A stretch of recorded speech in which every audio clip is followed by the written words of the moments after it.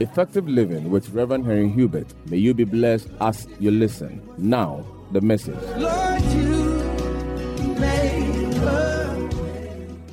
today, I'll be teaching on leadership development. In the early part of the year when we started our Bible reading challenge, I felt like God was strongly talking to me about this subject. God spoke to me from many scriptures, some of which we'll read today. We want to look at leadership development. Now, this topic combines two important words. The first one is leadership, and the second word is development. What is leadership? Every time we do leadership seminar, I try to define leadership. And it's very important because if you don't know what a definition of leadership is, then everything else we are going to learn will be useless. So what is the definition of leadership? And every good Christian must know what leadership is. What is the definition of leadership? Leadership, in its simplest form, simply means influence. It means the ability to influence people positively towards the achievement of desired goals. When we talk about influencing people, we are trying to say that leaders position themselves in a way and manner that people willingly want to follow their example, model after them, go in their direction. Leadership is not forcing people to do something you want. Leadership is not threatening people to do what you want. Leadership is living your life in a way and manner people have volunteered to follow your example. That is leadership. Leadership is influence. Influence means ability to have followers. So when people follow you, it means you have influenced them. I mean, when people willingly follow you, that means they are glad to do what you want them to do because they trust you, they respect you. In fact, there are 5 important things that enables people to follow you, or 5 important things that enables you to influence people. The first one is respect. People must respect you. You cannot influence somebody who doesn't respect you. The second thing that enables people to follow you is trust. When people trust you, they follow you. When people trust you, they are easily influenced by you. They admire you and they model after you. So the first one is respect. The second is trust. People must respect you. And the important thing we need to know that respect is earned. And so is trust also. Trust is not a one-time event. The third one is that people must understand you. That means you must be able to communicate with people well. People must respect you. They must trust you. They must understand you. And the fourth one is they must admire you. How do people get to admire you? When you are very competent at something. So leadership requires that you must be good at something. You must know your area of strength and be very good at it.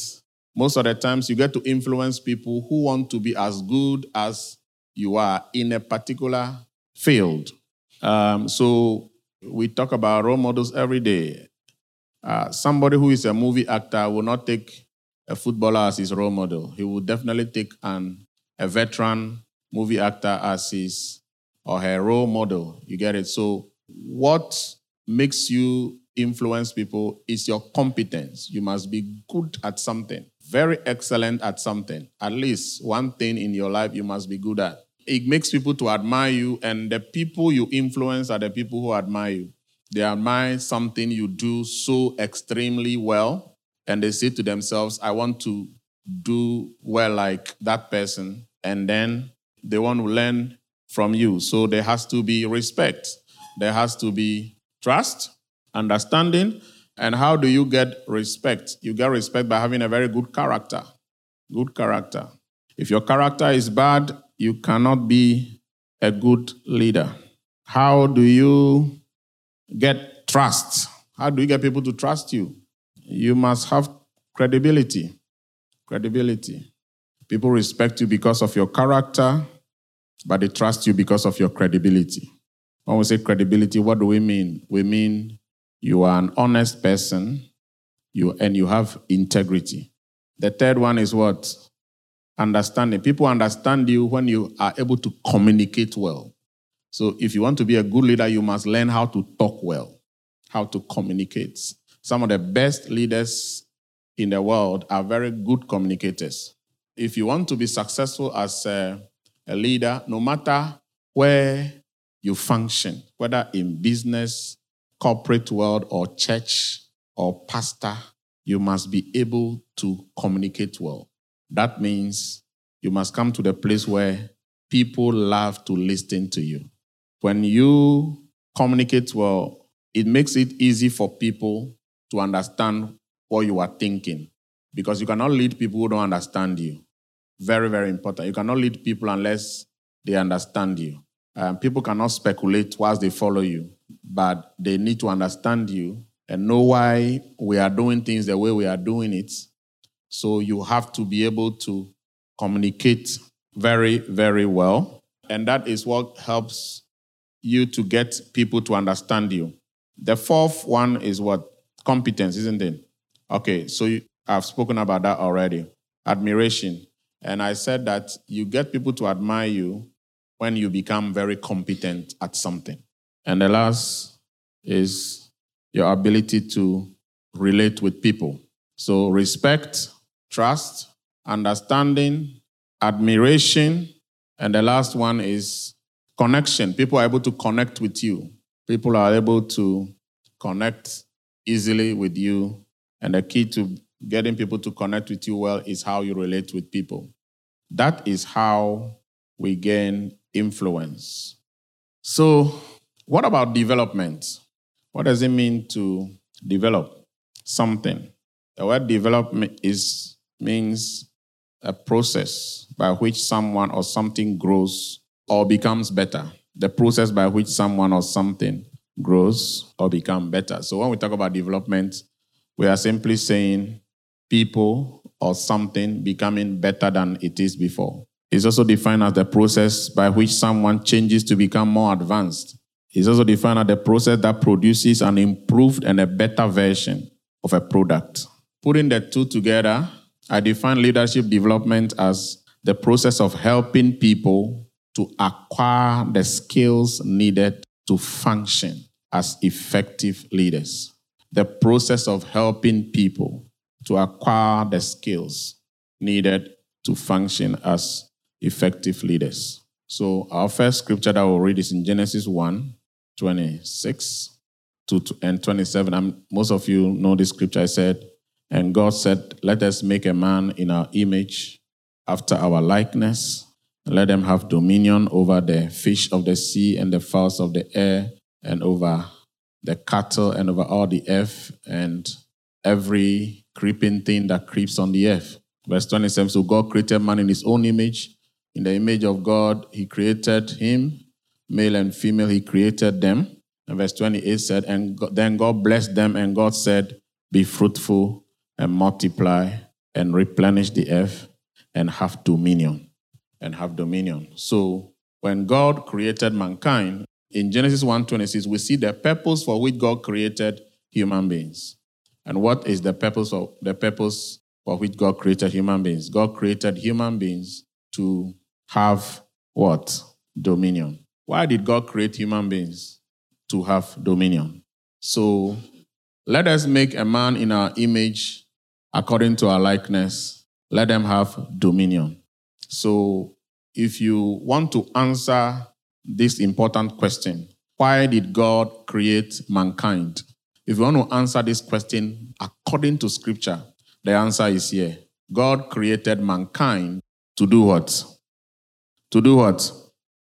To have dominion. Yeah. If you ask religious people, they'll tell you things like, oh, God created mankind to worship him. God created mankind to serve him. All those things are just religious statements. It's not biblical. God's purpose for creating mankind is to have dominion on the earth. The word dominion means to govern. It also means to rule. Maybe if we can look at Genesis 1:26 in the Amplified Bible. God said, let us, Father, Son, and Holy Spirit, make mankind in our image, after our likeness, and let them have complete authority. Have you seen it?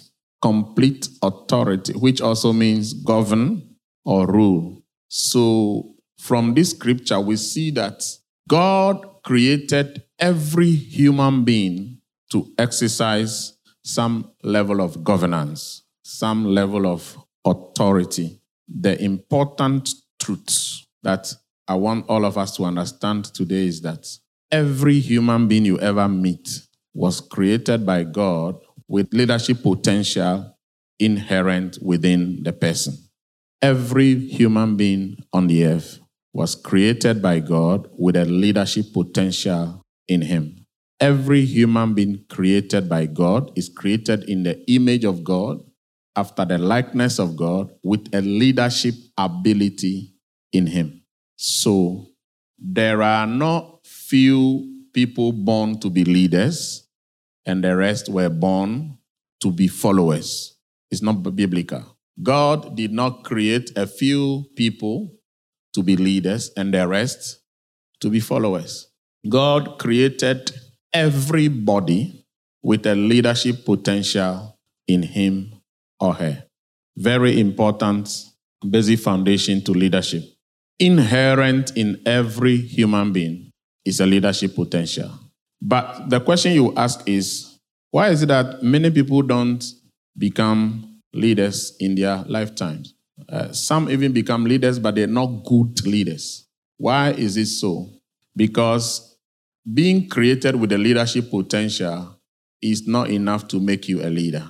The process by which people with a leadership potential translate to become good leaders is what we call leadership development. The reason why many people don't become leaders at all is because the first reason is because we don't even understand what leadership is. Number two, because we don't submit ourselves to the process of leadership development. I'll say that again. The reason why all human beings are created by God with a leadership potential, but not all become good leaders, is because we don't understand what leadership is, and we don't submit to the process of leadership development. I have experienced that when you talk about the subject of leadership, especially in church circles, many people don't understand what it is at all. So anytime you talk about the subject of leadership, many people count themselves out. Oh, we are not among. It is those people who are part of it. Because the word leader is so seriously misunderstood and confused. Many people mistake leadership to be a position or a title. A leadership is not a position, is not a title, it's a life you live, and your life influences people. But for you to know how to live a life that influences people, you need to learn it. You need to learn it.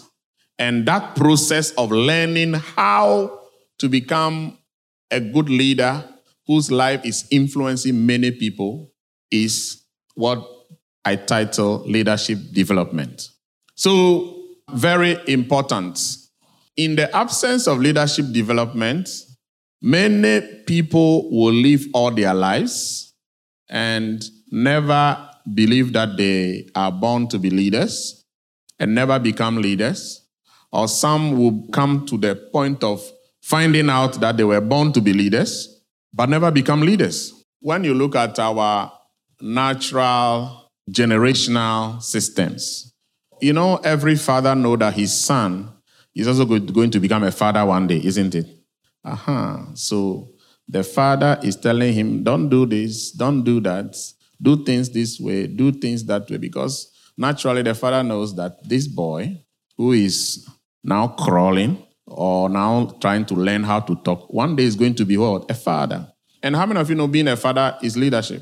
Because your children are supposed to follow your example if you are a good father. So you see, even being a father is a very critical leadership responsibility, because if you fail as a father, all your children are messed up. And not only your children are messed up, generations are messed up, because what you pass on to your child, he passes it on and on and on and on and on. So you see that even in the home, every parent is a leader, because you are the first example the children are getting exposed to. All parents are leaders. If you're a father, you are a leader. If you're a mother, you are a leader. You get out of the home. Once you begin to grow into adulthood, some way, somehow, your life interacts with people at your workplace, in the family, and on and on and on it goes, everywhere you find yourself. And then if you begin to get responsibilities at work, where other people report to you, you are beginning to function in leadership position. And it happens that way. Even if you work at a place where you are not the one that people report to, you can still live your life in a way and manner. Most of you have seen before in an organization at a particular workplace, in the department, the one carrying the title head of department is not as respected as another guy in the same department. Have you seen that before? Yeah, because that person, the way he carries himself, the way he behaves, and the way he goes about it, and maybe the competence the person has made people to respect him more than the one holding the title. I see. So in that department, you realize that the real leader is not the one holding the title. Even in our families, we can see it. Sometimes we know somebody we call the head of family, but there are somebody else who doesn't have any title in the family, but that person is more respected than the head of family. Is it in your family like that? Now, it should tell you the person who is the real leader in that family is not the head of family. It's the person everybody respects. In fact, sometimes if he says, I cannot be available, they won't even hold a meeting, because they consider his contribution to the discourse so important, and the ideas he brings across, and the life he models, and the way he goes about things, his help to the family is so significant. He's not holding a title. So leadership is not necessarily you holding a special title or having a special position, but how many people's lives are being impacted by you. That is leadership. Now, for you to become a very good leader, there is a leadership development process that you must submit yourself to. I want to say that there's a difference between development and training. Most of the time, people use these words, they exchange this word during their normal conversation, but technically, it's not right. They mean two different things. Development and training are two different words, and I want us to understand it very well. Training has to do with a task, what you do. Development has to do with you as an individual. Training is what is passed on to you. Development is what you invest into yourself. Development has to do with you as an individual. Training has to do with the skill or the duties. So we are trained to do things, but we are developed to become someone. We are trained to do a particular work well, but we are developed to become someone specific in life. So if someone goes to the driving school to go and learn how to drive, he is taught all the important instructions about how to drive. Now, why is it that two people who go to the driving school, they graduate the same day, they had the same trainer, but the two of them, after a few years' time, you will hear different testimonies about the two. You will hear this person is a very good driver. Everybody wants to join his car. Is it true? Why is it that all doctors go to the same medical school, they come out, they have learned everything about practicing medicine, but some doctors, people say they are very good doctors, and others, people say they are not very good doctors. Sometimes when somebody says this person is a good doctor, he's not trying to say he knows the medical practice more than other doctors, but it's the kind of doctor everybody wants to go to. Is that true? So sometimes I've been to very big hospitals where The consultation room 1, 2, 3, 4. There's a particular consultation room, the queue is almost empty. There's another consultation room, the queue is long because nobody wants to go to these doctors. Now, did they all go through to the medical school? Yes. They all learned what it takes to be a doctor. But as individuals, they are different. One is very caring. He talks to you well. He listens to you. By the time you are leaving him, you are even half cured by the cordiality. There's another one, the way he's talking to you, like you are dying more. So training teaches you what you must do. Development shows you what investments you must make into yourself as an individual. And that is what separates successful people from failures. And every profession you enter, there are very successful lawyers, and there are lawyers that are average or not doing much. And the two, all of them went to the law school. Probably they graduated the same year. It's same with pastoring. Bible school can never make any pastor a successful pastor. Because in the Bible school, all you get is training. So the Bible school certificate has never made any pastor very good. In fact, I know pastors who have never been to the Bible school, but are very excellent pastors. So the reason is because don't mistake training for development. What has made every pastor successful is that in addition to the training, they went through a process of development. What makes business people successful is that in addition to the training, they went through a development process. What makes every CEO successful is not an MBA. There are many MBA holders who are horrible CEOs. Am I saying training is not good? No, that's not what I'm saying. In fact, training is very important because it helps you to have the theoretical framework behind the specific professions that you pursue. It helps you to know the important details about how to go about your function as a leader very well. But that alone cannot make you a very successful leader. All right, let's go on. So I have something important here from one of the leadership experts in the world today. His name is Dr. Sam Chand.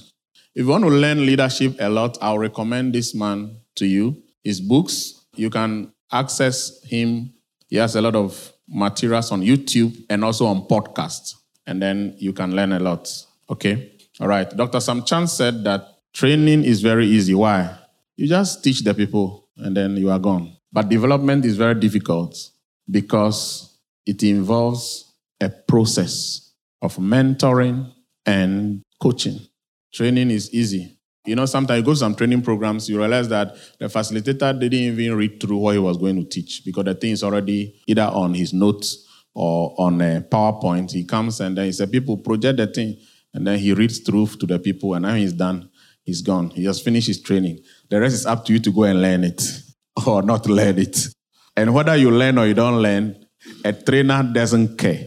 But when it comes to development, it's not hit and run. It's not coming to tell you what you should do and go away. Development is a process. All right. So it involves two important words, mentoring and coaching. So let's look at these two words. Who is a mentor? A mentor is someone who shares his knowledge, skills, and experience to help others develop. So when we say a mentor, is someone who shares his knowledge, skills, and experience. So you see, trainers only impart knowledge, isn't it?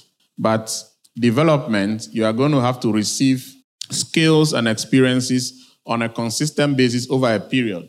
A coach is someone who provides step-by-step guidance to help others achieve specific goals and reach their full potential. We want to try to understand at every point in time in your life, you should know whether you are dealing with a mentor or a coach or both. Now, let's look at the difference between a mentor and a coach. Mentoring is long-term most of the time. Coaching is short-term. Coaching has to do with helping you to achieve a specific goal after that is over, or helping you to develop a specific area of your life. There are life coaches who You can subscribe to them. I want to develop this area of my life because I find it difficult to do this, or I want to learn this particular thing. They take you through a process, and that is it. But mentoring most of the time is long-term.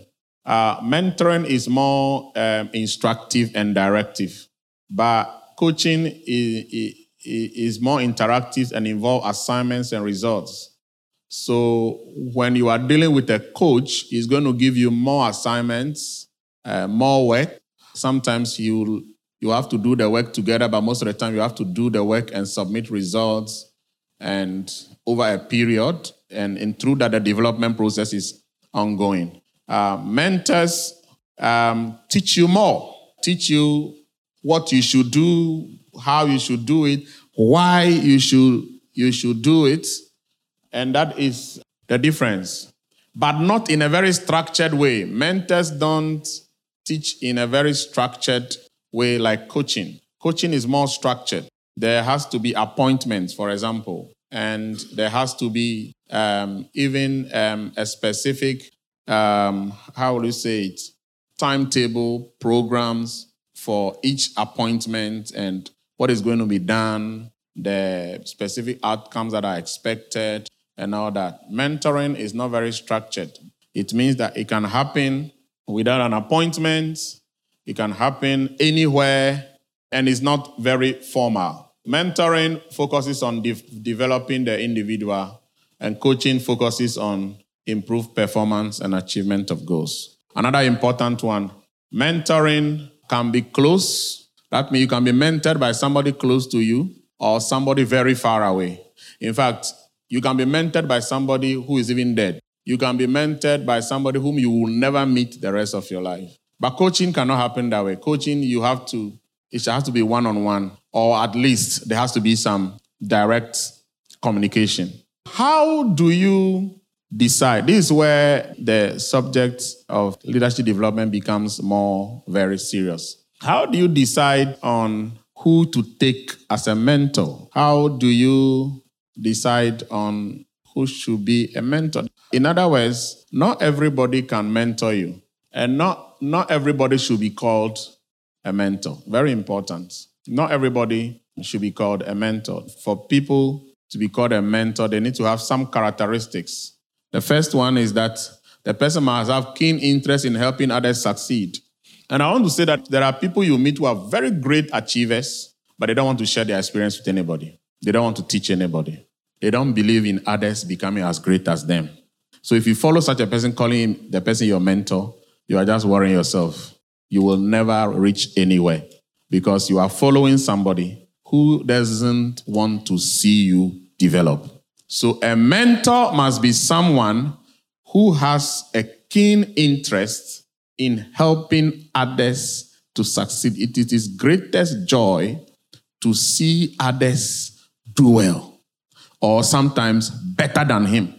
And you need to find somebody who is so interested in your success, in your progress.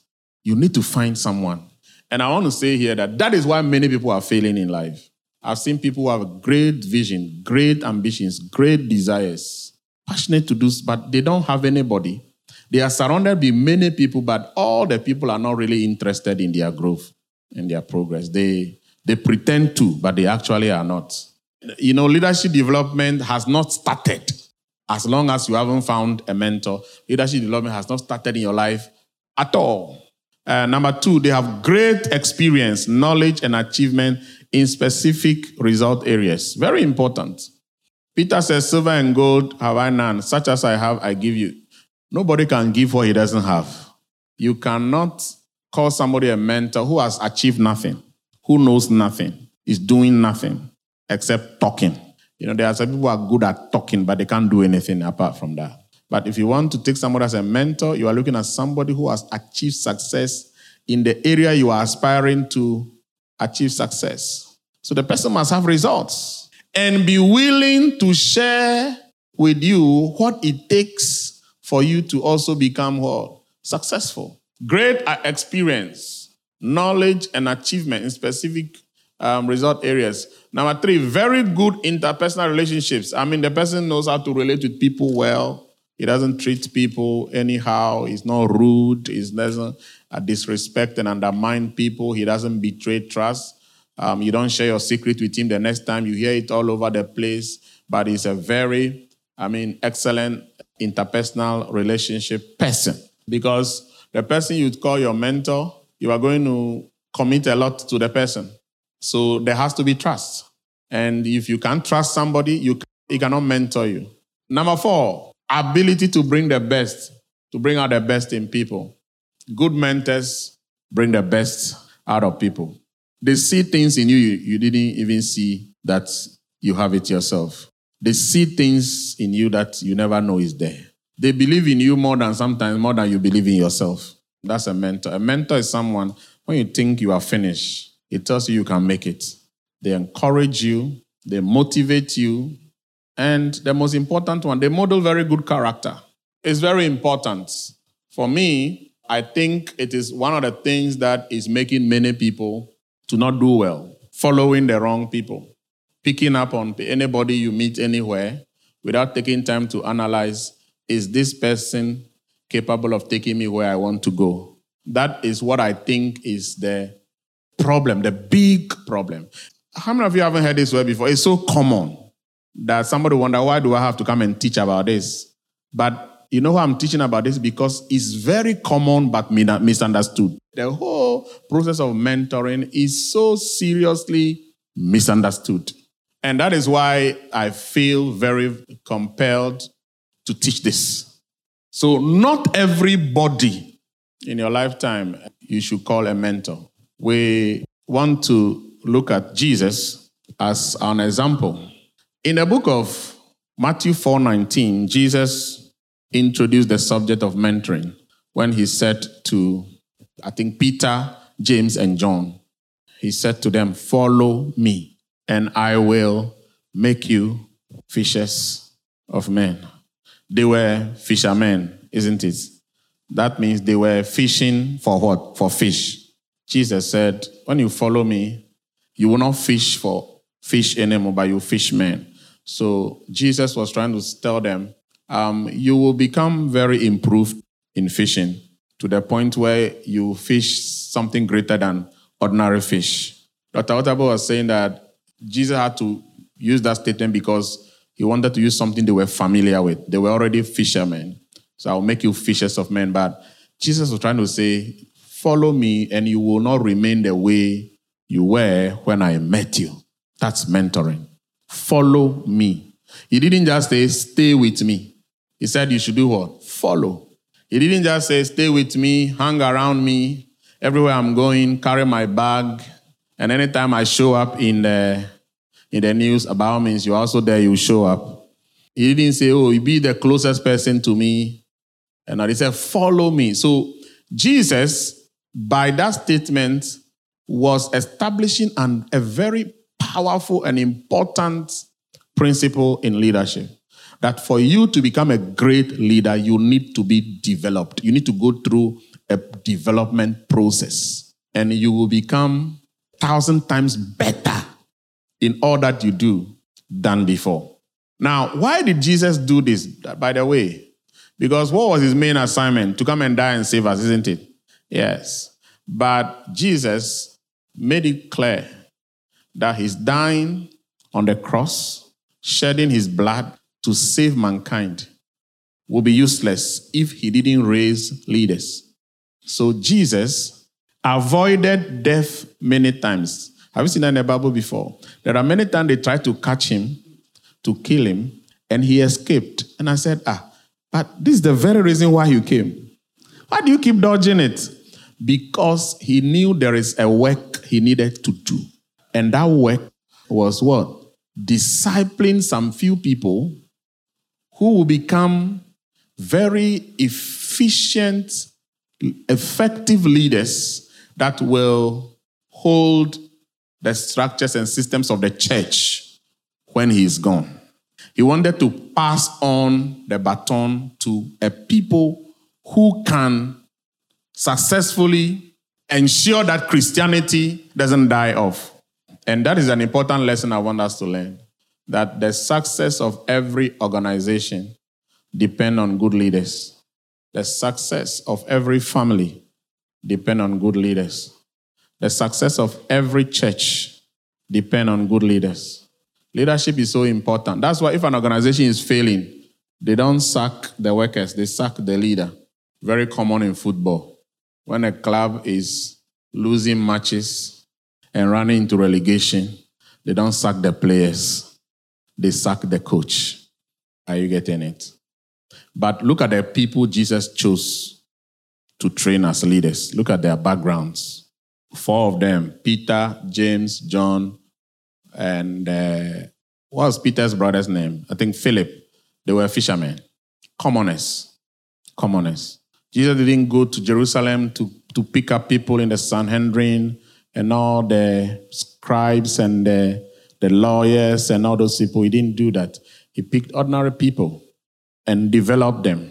Great leaders are not people with great privileges, born with great privileges. Great leaders are ordinary people who decided to learn, to go through the process of leadership development. He went to the tax office and he called Matthew. I realized that when Jesus was calling Matthew, he didn't say, follow me and I'll make you fishers of men, because Matthew was not a fisherman. He just said, follow me. Now, Matthew was a tax collector, and if you know a little bit about Jewish history, tax collectors were people who were not respected at all. They were people that were hated by the Jews because of their attitude and behavior. They inflate the taxes, take a lot of money from the people, and then pocket a lot of it and send the rest to the coffers of the governor. Now, the Jews hated them because they are also people who seem to be on the side of the Roman government more than Jewish tradition. So, tax collectors were not respected. But Jesus went and picked one of them. And at the end of the day, he wrote the book of Matthew. Look at the people Jesus picked. Is one thing I want you to understand is that you can become a very great leader if you are willing to. Every one of you, listening to the sound of my voice, you can become a very, very excellent leader all the rest of your life if you are willing to. But there's a process that makes that to happen. But then let's look at some important things Jesus said. For instance, in the book of John 14, verse 12, many of you know the scripture. Jesus said, anyone who believes in me, the works that I do shall he also do, and greater works shall he do, because I go to my Father. So Jesus was somebody who actually was excited about helping people to do better than him. Let me say that again. Jesus was someone who was always excited about helping people to do better than him. And that is the kind of people you should look out for as a mentor. People who want to see you do better. And there are people who don't want to see you do better. There are people who think you don't even deserve to be sitting here today because they think you are nothing and you can amount to nothing. But you don't call somebody a mentor who only points you to your weaknesses, your shortcomings, and tells you you are not good at this, you are not good at that, you are not good at this. That's not people you follow as a mentor. In the book of John 15, Jesus made another important statement. I think verse 15. Is it 15? Yes, I think verse 15. No longer do I call you servants, for a servant does not know what his master is doing. But I've called you friends, for all things that I heard from my Father I've made known unto you. So Jesus eventually was saying that you started as my disciples, but I've been able to raise you to my level. That is mentoring. You start below me, but I work hard on you so you can rise to my level. That is very important. Every one of you, if you want to be an excellent leader, you have to identify your area of performance, and you need to find a mentor that can mentor that area of your life. By the way, you can have more than one mentor in life. I think I'll come to talk about that. The first thing I want to say about leadership development is that never make the mistake to call everybody you meet a mentor. The fact that somebody is above you does not necessarily mean he can be your mentor. You need to look out for certain qualities, and that are the things I've mentioned. People that are interested in seeing you succeed and excel and do well. People that have your interest at heart. People that are happy to share their experiences, their successes, and their secrets with you. They are willing to make sacrifices to invest into your life, to bring out the best in you. They will push you, they will challenge you, they will provoke you, they will do everything. And when you do wrong, they rebuke you. And when you do right, they celebrate you and they encourage you. That is what you look out for in a mentor. And I think that this is where many people really miss it to start with. I mean, this especially because I'm a pastor. As a pastor, almost every pastor I meet as a mentor. But some are not doing well. Some are not achieving anything. So I think the problem has to do with what we are learning today. Knowing who actually a mentor is the beginning. The next problem is what I'm getting into now. There's another problem. The first problem I said what? Knowing who a mentor is. Now there's another problem. The second problem is that the success of every mentoring process does not only depend on the mentor. A lot also depends on the mentee, the follower. The other side of the leadership development challenge is that there are many people who have good mentors, but they still don't end up very good leaders. They don't become successful because having a good mentor alone is not enough. Because remember, development is about investment in yourself. Training is about being taught the task to do. So the problem with many people is they have a good mentor, but they don't follow them. They don't learn from them. I put there that this is Mike Murdock statement that I'm borrowing. Mike Murdock said, John and Judas had the same mentor. Jesus was their mentor. But you know how they both ended. Solomon and Adonijah had the same mentor.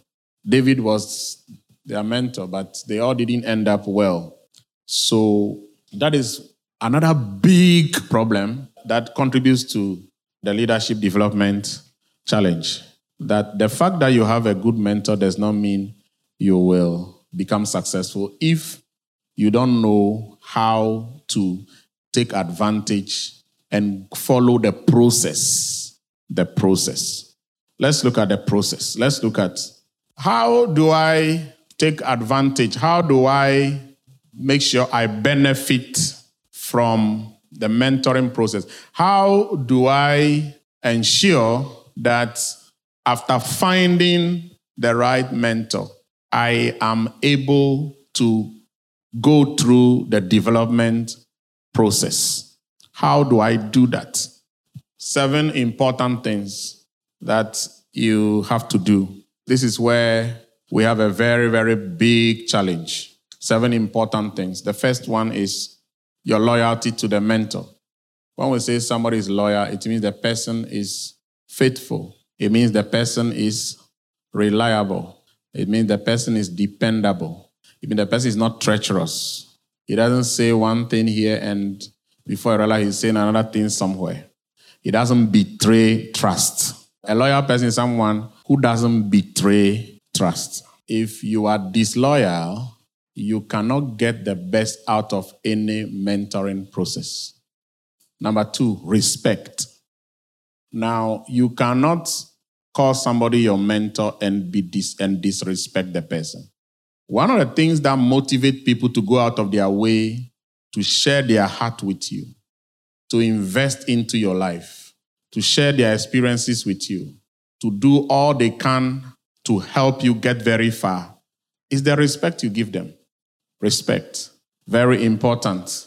Number 3, willingness to learn.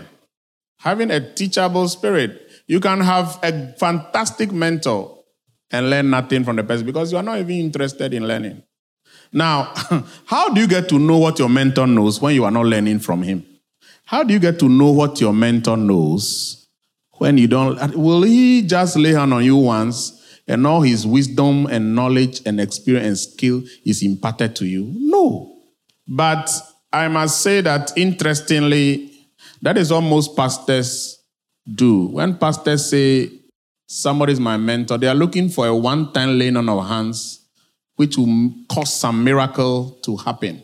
Many people have great mentors. You know, I have a friend who can go straight to Pastor Adeboye's office, just like that. He's a Ghanaian. He can just book appointments straight. He still doesn't have a church. He's not pastoring now. Every time he's, this year I'll start. He's sitting at home. Nothing to talk about in ministry. He has pictures with Pastor Adeboye. So even God can be your mentor and you amount to nothing in life. Are you following me? I haven't met Pastor Adeboye before. I listen to his preachings. I read his books. And I think that man has impacted my life more than this, my friend I'm talking about. Because mentoring is about learning from somebody, not just associating with a person. Not just, this guy, Adeboye has laid hands on him. But there's nothing to do. When he's preaching, it's boring. I've come to realize that laying on of hands does not impart anointing more than your respect for somebody. Even the anointing, you don't receive it with your head. You receive it with your heart. So Jesus said, the words that I speak unto you, they are spirit and they are life. So Jesus told the disciples that when I talk to you all the time, I impart spiritual from. Let me say that again. A mentor is somebody you learn from. If you are not learning from somebody, you are just saying something for the sake of it. If you are not learning from somebody, you are just saying something. And this is the problem. There are many, many people who mention all the big names. Let me share my personal experience with you. I think about 10 years ago, a lot of my friends, close pastor friends, I don't think they all had a discussion together, but I just realized it was happening spontaneously. I'll be there and one of them will come to me and said, I want you to take me to Pastor Eric. I want him to be my mentor. And I said, fine, then we'll go. I'll take the person and we'll go to my pastor. I was thinking, why were they asking me to take them there? I think being close friends, they've studied me for a long time. They realized that I don't have any other secret that is accounting for my progress except my relationship with somebody above me. Because I think most of them pray like the way I pray. They read the Bible just like I read. In fact, if you stay with me, I don't have any special secrets apart from the fact that I pray, I read, I live my normal life. So I took all of them there because I believe so. I may be wrong, but I believe they felt there's something about this man that is impacting Pastor Hubert's life, and we also want it. Now, I took all of them there, but nothing changed. Nothing changed. Why? Because it's not the mentor alone that makes the thing happen. The follower. That is why John and Judas did not have the same results. John was always busy trying to ask questions and learn. Judas was busy pocketing money. He was making money out of Jesus' ministry. So let me say that not everybody who calls you a mentor is... Don't call yourself a mentor over people who don't learn from you. The whole issue about the word mentoring is about learning. You must be teachable. You must be ready to learn. I listen to Dr. Otabil every week. Every week. Mondays. Whatever he preached on Sunday, I listen to it on Monday. And after listening, I play any of his messages on podcasts, sometimes the whole day. Including the ones I've heard before, I hear it over and over and over. Now, I meet Dr. Otabil only once a year. And most of the time, it's very short. I think the longest I've done for now is 17 minutes. 17 minutes.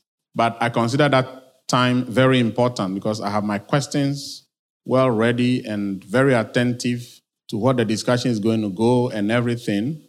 And after that, his messages are there that I can listen. His books are there I can read. And so, if I tell you that Dr. Otabil is my mentor, it's not mouth talk. It's something I do consciously, deliberately. seriously. And he knows. But do you know that after a while, you can tell the people really follow you without them saying it? When you meet people who follow you, your spirit can pick it up. I'm saying he knows because last week we did a church growth conference? Reverend Albert Okran was cracking a joke. He said, the whole day's conference, all the people asked questions. I'm the only one whose name Dr. Otabo mentioned. You heard him mentioning my name twice. And Albert Okran said he doesn't understand why they all ask questions. Doc didn't mention their names. I went to ask a question. He mentioned my name. After answering, he called me again. Because when you follow people, eventually they get to know. Because following people is a heart thing. It's not a mouth talk. So all these flatteries. Sometimes some people, when they meet you, they talk and say all manner of things, but they don't mean it. They don't mean it. They are not learning anything. They don't take you seriously. They are just joking. Don't be looking out for flatteries. Don't be looking out for cheap talk. Look out for people who really want to learn from you. And there are many ways you can see it. So one of the young pastors that I brought up who has a church outside Accra, he came to visit me one time. He spent 3 days in my house and left Wednesday, Thursday, Friday. He left on Saturday. And he never asked me one question on ministry. He never asked me one question. For the 3 days, he was just enjoying my house. Then I told myself, I'll never host that guy in my house again. Such people, they're always calling you my spiritual father, but they don't learn anything. I don't take such people seriously. I don't think of such people seriously. Because if I had just 30 minutes with Pastor Kujo, the amount of questions I'll ask. Even if the question doesn't make sense, I'll ask. Because the person is not my friend. So why do you want to be chatting? If you want to chat, look for your friend and chat. If you meet serious people who know more than you know and have achieved more than you have achieved, you can reduce the conversation into casual chat, talking football, politics. You do that with your friends. Are you hearing me? You do that with your friends. But when you meet serious people, you ask questions. And there are a lot of questions you have in your private moment. There are a lot of things bothering you, all of you now. There are answers you need to questions in your life. And you meet people, very important people, very learned people, very successful people, very well-achieved people. And, you learn nothing. You meet somebody you call your mentor and you learn nothing, and yet you call him a mentor. You are making a big mistake. A mentor is someone you learn from. So you have to understand, if there's no learning process ongoing, there's no mentoring going. There's just rhetorics. If there is no learning process going on, mentoring is not happening. Philippians 4, verse 9. He said, the things which you have what? Oh, talk to me. The things which you have learned and received and heard and saw. What do? You do them. That's mentoring. You learn. That means there are times where the person will teach you. There are also things you can't learn. You receive them. There are things about somebody you call a mentor that you crave for. Anytime I meet Dr. Otabo, the first thing that happens to me, I feel so stupid. The man has wisdom that is out of this world. If you never talk with him one-on-one, you don't understand what I'm saying. If you sit down with him, you know how Bathsheba felt. The Bible says she brought hard questions to Solomon, isn't it? And sometimes when I'm going to talk, I think of questions that I know this one, the man will see that, yes, I've come. But by the time I finish answering, I feel like, then why did I even ask this question? The answer is so simple. You should have thought of this. He asks you a question that make you feel like you don't think. And I'm not the only person to say that, So there are things you receive. There are things you cannot be taught by anybody. But when you have a good heart and you crave for it, you receive it. If you have a good heart, because God looks into your heart and see how much you desperately desire this. The things you have learned and received. And the third one is, and you heard. So a mentor is someone you listen to. A mentor is someone you listen to. Not you talk to. Not, the mentor is someone you advise. It's someone you listen to. And every time you listen to the person, you receive more wisdom. Anybody who cannot instruct you is not your mentor. It's something else. Anyone who cannot instruct you is not your mentor. If you cannot listen, you cannot be developed into a good leader. And you saw in me. So there are things you see as you watch. You are not just learning from the instructive mode of teaching, but you're also learning from observation. I learned how to lead prayer by watching my pastor lead prayer. And I watched it for a long time, and I just do what I saw. I learned how to minister to people by watching my pastor. I used to be the armor bearer to my pastor. I've traveled with my pastor all over this country, carrying his Bible, go from program to program to program. I just watched the way he did it, and I do it. And eventually I added my own originality to it. That some people will never watch and learn from anybody. You understand? They never watch anybody. They never learn from anybody. You know, when I'm watching some of the best preachers in the world, I don't just listen to the fantastic revelations. I watch their style of preaching, their mode of presentation from beginning to the end, the introduction, the scriptures they took, how they work on it. Observation. If I go into a church like Open Heavens Temple, I cannot help it but to observe, look around for something new I can learn. Look around for something new. You must have that attitude of always being smart at learning, even through observation. There are things nobody will sit you down and say, do it like this, but you watch it. You watch it. The things that you have learned and received and heard and seen in me, do it. That is Paul's formula for mentoring. You do it, and what will happen when you do it? He said, the God of peace will be with you. And the God of peace will be with you. In 2 Timothy chapter, he said, but you have carefully followed my doctrine. That means teachings. This Paul was talking to Timothy, and I hope you remember Timothy was, Paul was Timothy's mentor, isn't it? He said, you have carefully followed my what? Doctrine. Now, Paul was telling Timothy that he has been very good at following him. And you have to work hard to come to that place where the person you call your mentor, you are not the one who is telling him, you know, I'm a very good follower of yours. No, if you are a good follower, the mentor should tell you that you are a good follower. He said, you have carefully followed my doctrine, my manner of life. So Timothy was not just even learning only what Paul was teaching him, but even the way he conducted himself, my manner of life, my purpose, my faith, my long suffering, my love, and my perseverance. Paul was telling Timothy, I have watched you and I realized that you followed me so well. And I pray that all of us will come to that place. Amen. In every area of your discipline, in what you do, you should come to the place where people you refer to as mentors can be able to say this about you. Then you know you are going to be a great leader. You have carefully followed.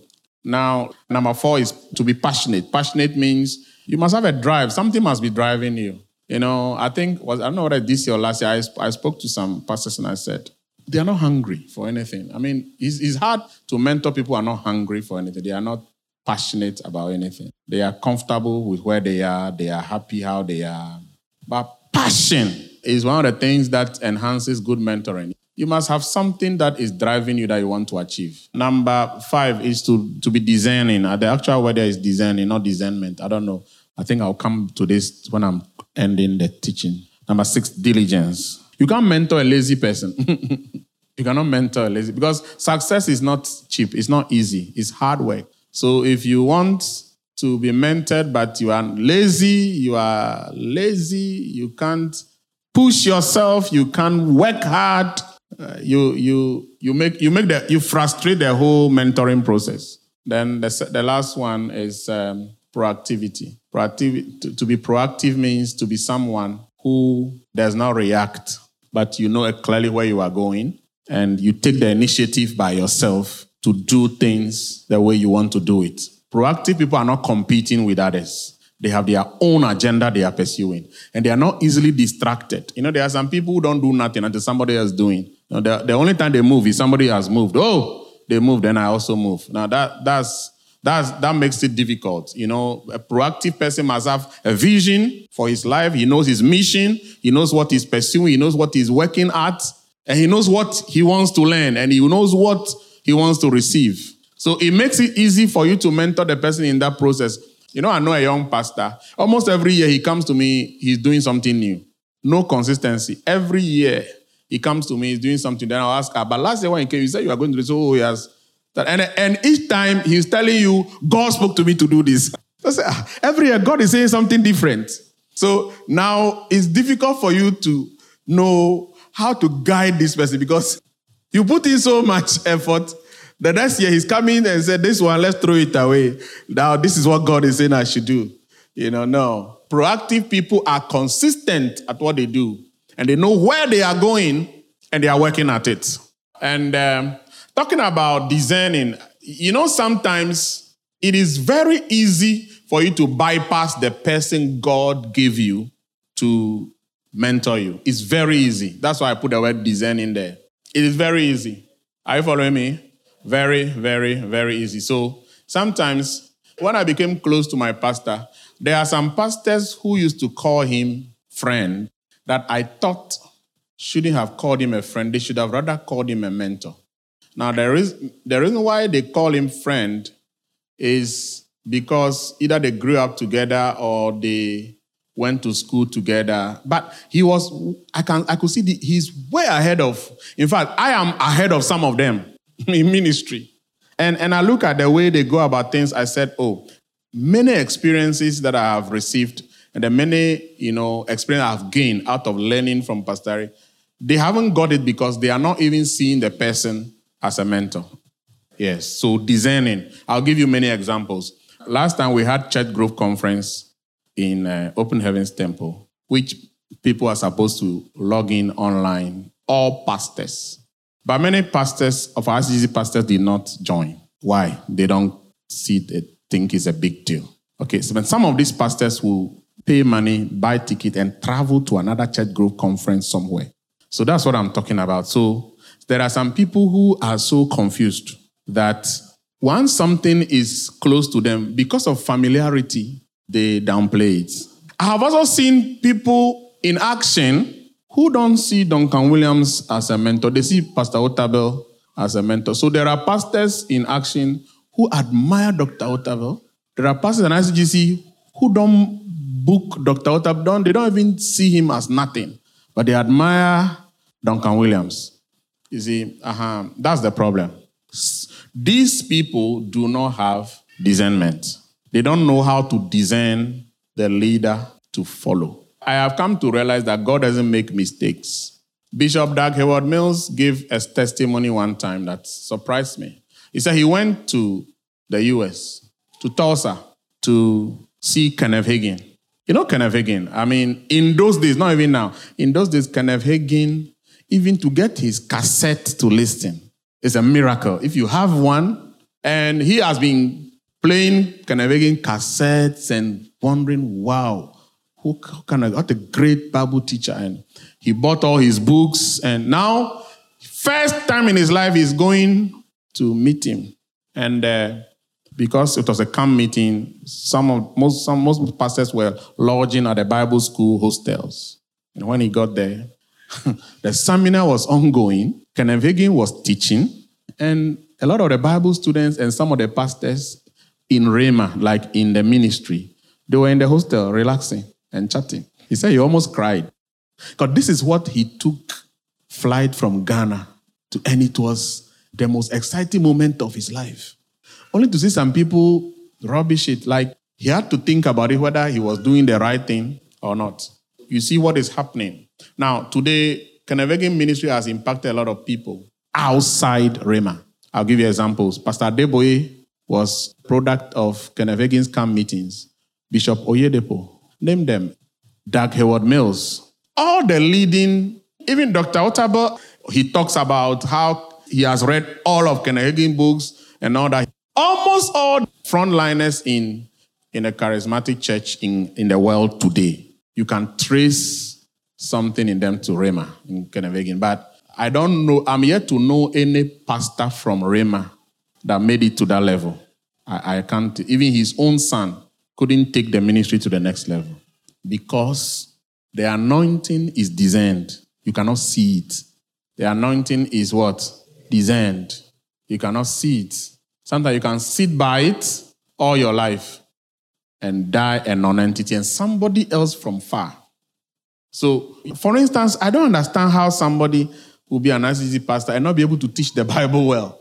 For somebody to call himself ICGC pastor, stand on the pulpit and embarrass himself, it's a sad thing. You see, that is why some ministries too, they go to the other extreme. They impose things on the pastors. Like some church, I know you must read the bishop's book, you must preach from the bishop's book, because people don't know how to discern. The other extreme also, I wouldn't recommend it. For me, if I say somebody is a mentor, I take it seriously. I take it what? Seriously. Let's read the last scripture and then move on. 2 Timothy 2 verse 2. 2 Timothy 2 verse 2. Is it? And the things which you have heard from me among many witnesses, commit these to faithful men who will be able to teach others also. Paul was teaching Timothy how to mentor people. There's something we call the mentorship cycle. The things which you have what? Heard from me among many witnesses, commit this to faithful men who will also be able to teach others also. The principle about mentoring is that if you follow somebody well, before long you realize that people also start following you. If you are well mentored, before long, even if you don't ask for it, people begin to ask for your mentoring. I think 2 Corinthians 11 verse 1 says that the people who follow well, they have a lot of followers. The best leaders in the world today, they are great followers. And they are not ashamed to talk about it, that I follow this person, I follow that person. If you talk to Dr. Otabil, I think even the last conference, he talked about Billy Graham. Yeah. Billy Graham influenced Dr. Otabil a lot till he died. He said he learned how to preach well by listening to Billy Graham. So even Dr. Otabil was not born a great preacher. In fact, he said the first time they asked him to preach in the fellowship, he can't remember what he said. He said all he could remember is that he stood behind the pulpit, and then the next thing he remembers is that he went to sit down. He said he was so tense. The tension and the fear was too much. Because all he used to do in the fellowship that time was lead prayer. He used to be the intercessor, and then others were good at preaching. And one day the leader of the fellowship said, Otabil, you are the one preaching. Give me 1 Corinthians 11. Yeah, it's 1 Corinthians 11, verse 1. Yeah. Paul said, imitate me, just as I also what? Imitate Christ. I think that King James, give me the King James version. He said, be ye followers of me, even as I also follow Christ. If you are properly mentored, you become a great leader who is also able to mentor other people. Let me bring you back to the last part. The key to leadership development is good mentoring.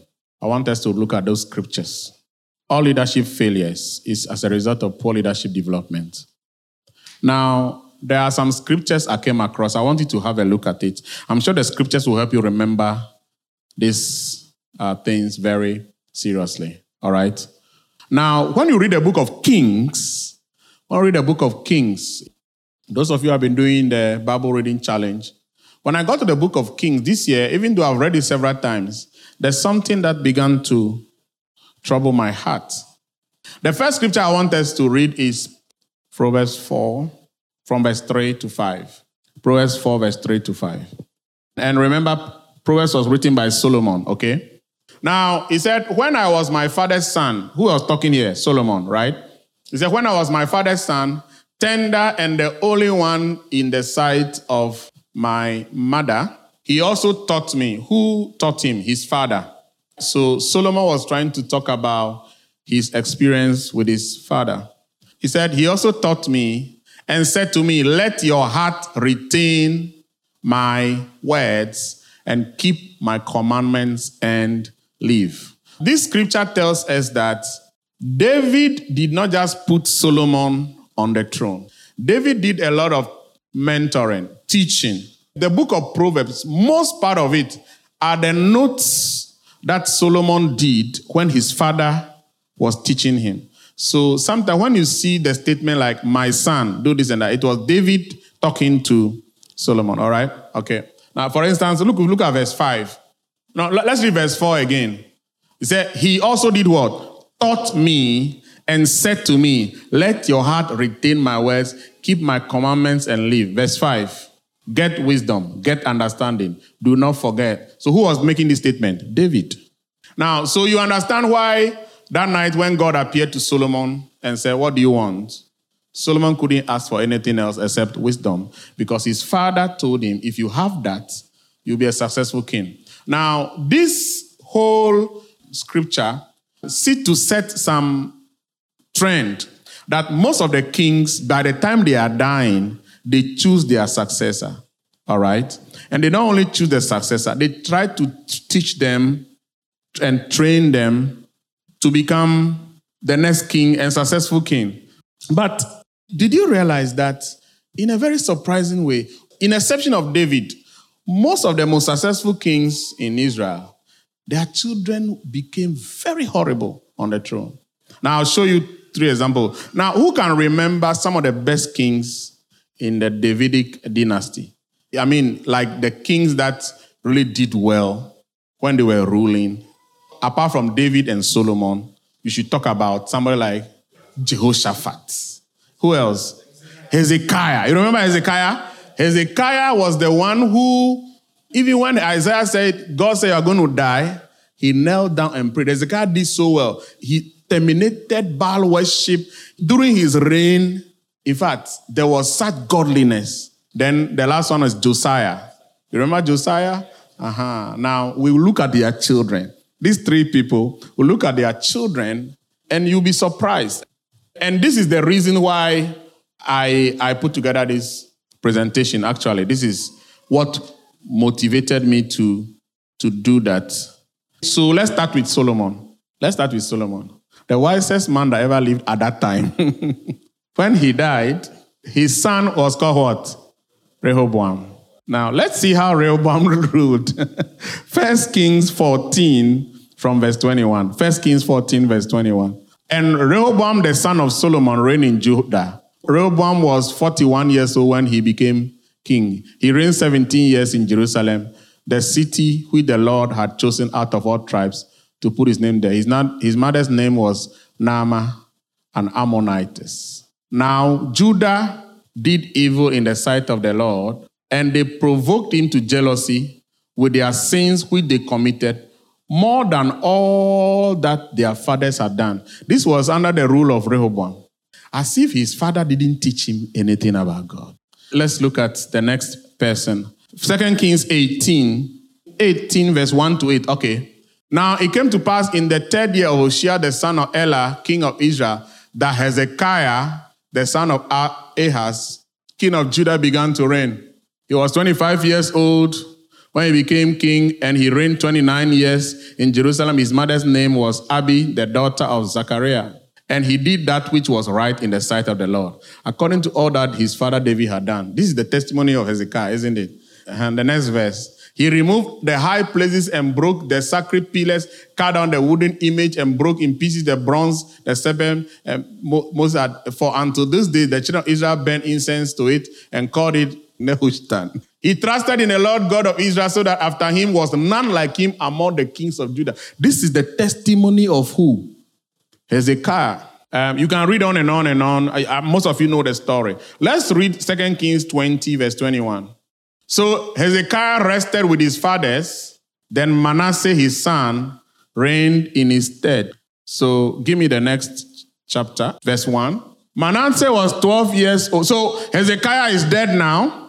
He did very well. His son is called what? Manasseh.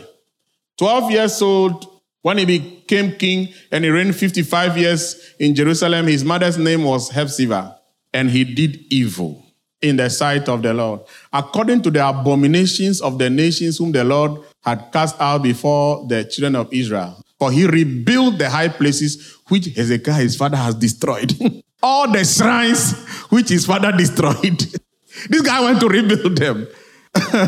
He raised up altars for Baal and made a wooden image as Ahab, king of Israel, had done. And he worshipped all the host of heaven and served them. He also built altars in the house of the Lord. Even in the temple, he went to build shrines. Verse 5. And he built altars for all the host of heaven in the two courts of the house of the Lord. So how do you explain this? It really bothered me. Like, how can Hezekiah rule so well and his son be so horrible? How can Hezekiah be so godly? And I think even as pastors, this is a very important lesson for us. The fact that God is with you in the house all the time does not mean your children are going to be godly if you don't take personal responsibility. All of us here, the fact that you are in church every day of the week does not mean your children are going to come. Your children can end up in the shrine. Whilst you are praying in the chapel, they are bowing down to idols easily. It also means the fact that you are successful does not necessarily mean your children will be successful. What is this teaching us? Succession is very important. If all you do is you are so concerned about achieving success, but you are not thinking about the next generation, you are just worrying yourself because a day is coming, all that you have achieved, somebody is going to mess it up. That's why I don't believe pastors will hand over their churches to their sons, because in most cases it was disaster, except Joel Osteen, who was not appointed by his father. Joel Osteen was not appointed by his father. His father died, and the church board met, prayed, and chose him. And at the time they chose him, he never even preached in the main church before. He used to work in the multimedia, working on the father's cassettes and those things, how to make sure. That's where he used to work. But he had gone through Bible school, completed. He was busy serving in the church. He was not looking for pulpit. I watched the video. The first day he was introduced to the church, many people were not excited. That time the church was like 6,000 people. Now he has taken it to 14,000. Now they are almost close to 20,000. But the rest, Robert Schuller built the first glass cathedral in the world. His son took over. The cathedral had been sold because he couldn't sustain the church. Now they've moved to a small chapel. Oral Roberts University is sold because his son, Richard Roberts, couldn't run it. Are you following? Nobody goes to Rhema anymore. Rhema is still there. And Kenneth Hagin died. The revival moved to either Canaan land, Oyedepo's place, or Mampong, Dark Hayward Mills, or Redeem Camp, or Greater Works. Nobody goes to Rhema anymore. So, read the last one.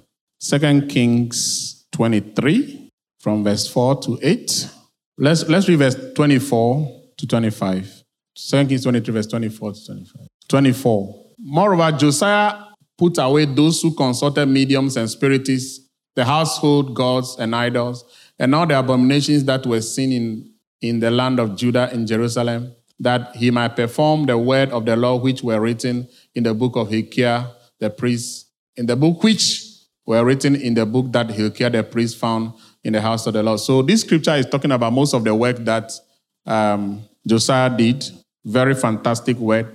Is said to be the one who celebrated the Passover in the greatest way in the whole history of Israel. He brought godliness beyond understanding. But then, when you come to verse 30 to 32, his servants moved his body in a chariot from Megiddo, brought him to Jerusalem, and buried him. That is how Josiah died. And the people of the land took Jehoahaz, the son of Josiah, anointed him, and made him king in his father's place. Let's read on.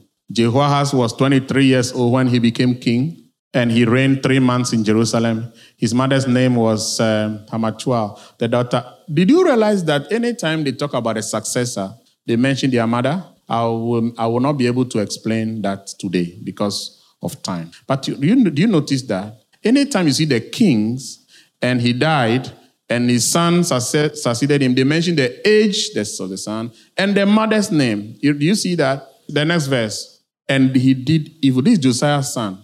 And he did what? Evil in the sight of the Lord, according to all that his father had done. So what are we seeing here? Now, if you don't know the tradition of appointing successors in the royal lineage of the kings of Israel, you would think these people were not taught anything. But it's not like that. At a certain age of the king, they decide who is going to succeed him, and they begin to teach them.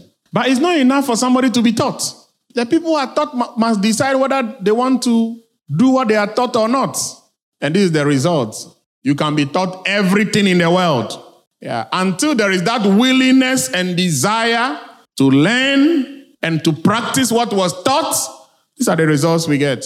So Israel did not enjoy consistency of God's blessings because every now and then they have a good king and they're replaced by their children and they bring them back to the devil, and on and on and on it goes. There is a serious problem with the whole mentoring process. And that is an important thing I want you to learn, that you can be closest to some of the smartest people and know nothing and do nothing, achieve nothing, and die a non-entity. You can also be very successful yourself, but all the people around you will achieve nothing and know nothing and die as non-entities because they don't want to learn. It means that don't waste your effort and energy teaching everybody. Let me say that again. Don't waste your energy and effort teaching everybody. What did Paul tell Timothy? He said, the things I have taught you, commit it to faithful people. 2 Timothy 2 verse 2. Commit it to which people? So you have to be selective in deciding who you want to mentor. Let me say that again. You have to be very selective and very intentional about whom you want to mentor. You must see in the person a desire, a passion to, number one, to learn. Number two, a passion to want to develop. Number three, the ability to discern. This is how Jesus put it. He said, don't give a jewel to a pig. Don't give a jewel to a pig. There are certain valuable knowledge. You don't give it out cheap to people who are not ready to learn. Otherwise, one day you'll be so frustrated that, you wasted all your effort and energy for years investing to somebody who didn't even value it. Yeah, knowledge is very, very, very precious. Find people who value what you have. And what do? Commit more effort and time and energy to such people. And the rest, leave them to keep doing their flatteries and rhetorics. There are people who come to you and say, oh, man, fantastic. Hey, you are this, you are that. Hey, when I see you, I'm happy. They are just flattering you. They are not learning nothing. And you don't waste your time on such people. You don't waste your effort on such people. You don't waste your energy on such people. You don't waste your resources on such people. You must have an eye for people who are ready to learn. Even if it's only one, it's worth it. If it's only one person, it's worth it. It also means if you have the right attitude, it won't take you long to get good mentors. Because I've realized that at a certain level of success, people have an eye for serious-minded people. It's not about money. It's not about money. It's about value. Let me say it again. It's about what? Value. There are people who take you seriously because even 5 minutes they spend with you, you value it. And you treat it very seriously. You don't go take selfies with such people. No, you treat the moment as a lifetime opportunity. You treasure it. And such people, they keep wanting to pour into you. They keep wanting to spend more time with you. And they keep always wanting to share the little they know with you because they know it's not being wasted. Now, let me close by saying that mentoring can turn anybody into a great leader. Good mentoring can turn anybody, no matter how horrible the person's life is, no matter where you are now, no matter the situation you are in now. And I believe that whoever God wanted me to talk to, the person is here. By God's grace, anytime I have something important to teach, I don't really worry about how many people come to listen to it because by God's grace, I've been able to get alternative ways of making very important things I have to reach a lot of people beyond my immediate audience. And for me, it's very important for me. I want to say this again. Good mentoring can turn anybody into a great leader. It doesn't matter where you are now or the situation you are now. If you have a hunger for great success, you can easily become it. And I'll give you some scriptures for this, and then I'll close and then take some questions. Let's go to 1 Samuel 22. 1 Samuel 22. David therefore departed from there and escaped. Most of you have read 1 Samuel, you know this story. When Saul decided to kill David, and David became a fugitive, running away for his life. Now let's look at something interesting that happened. And he escaped to the cave of Adullam. One day when you go to Israel, you should find that cave. And I encourage you, pray that God will bless you one day. You need to visit that land. Amen. I pray for all of you, at least for coming to this seminar today. That's one prayer I pray for you, that in your lifetime, you step your feet in the land of Israel. Say amen to that. Amen. Yeah, it's going to happen for you. Amen. All right. So when his brothers and all his father's house heard it, they went down there to him. Now, remember, David started life not highly respected in his house. You remember? Even the day they were coming to anoint a king, the father didn't even call him to the meeting. But over time, remember the day he killed Goliath, even his brother Eliab said, "What are you looking for here? Why did you leave those few sheep?" And we are talking, soldiers are talking, and you are a shepherd, you are coming to talk some. But after some time, all his brothers and even his father, who didn't want to have anything to do with it, they come to acknowledge that there's something great about this man. And then they risked their lives. Now, David has been declared wanted, the whole land of Israel. If you are seen identifying, there was a high priest who even gave a sword to David. He was killed by Saul. So if you identify yourself with David, you will be killed. But his own immediate family decided that no, we have to take a stand. That is loyalty, right? Loyalty is taking a stand for someone for the rest of your life, even to death.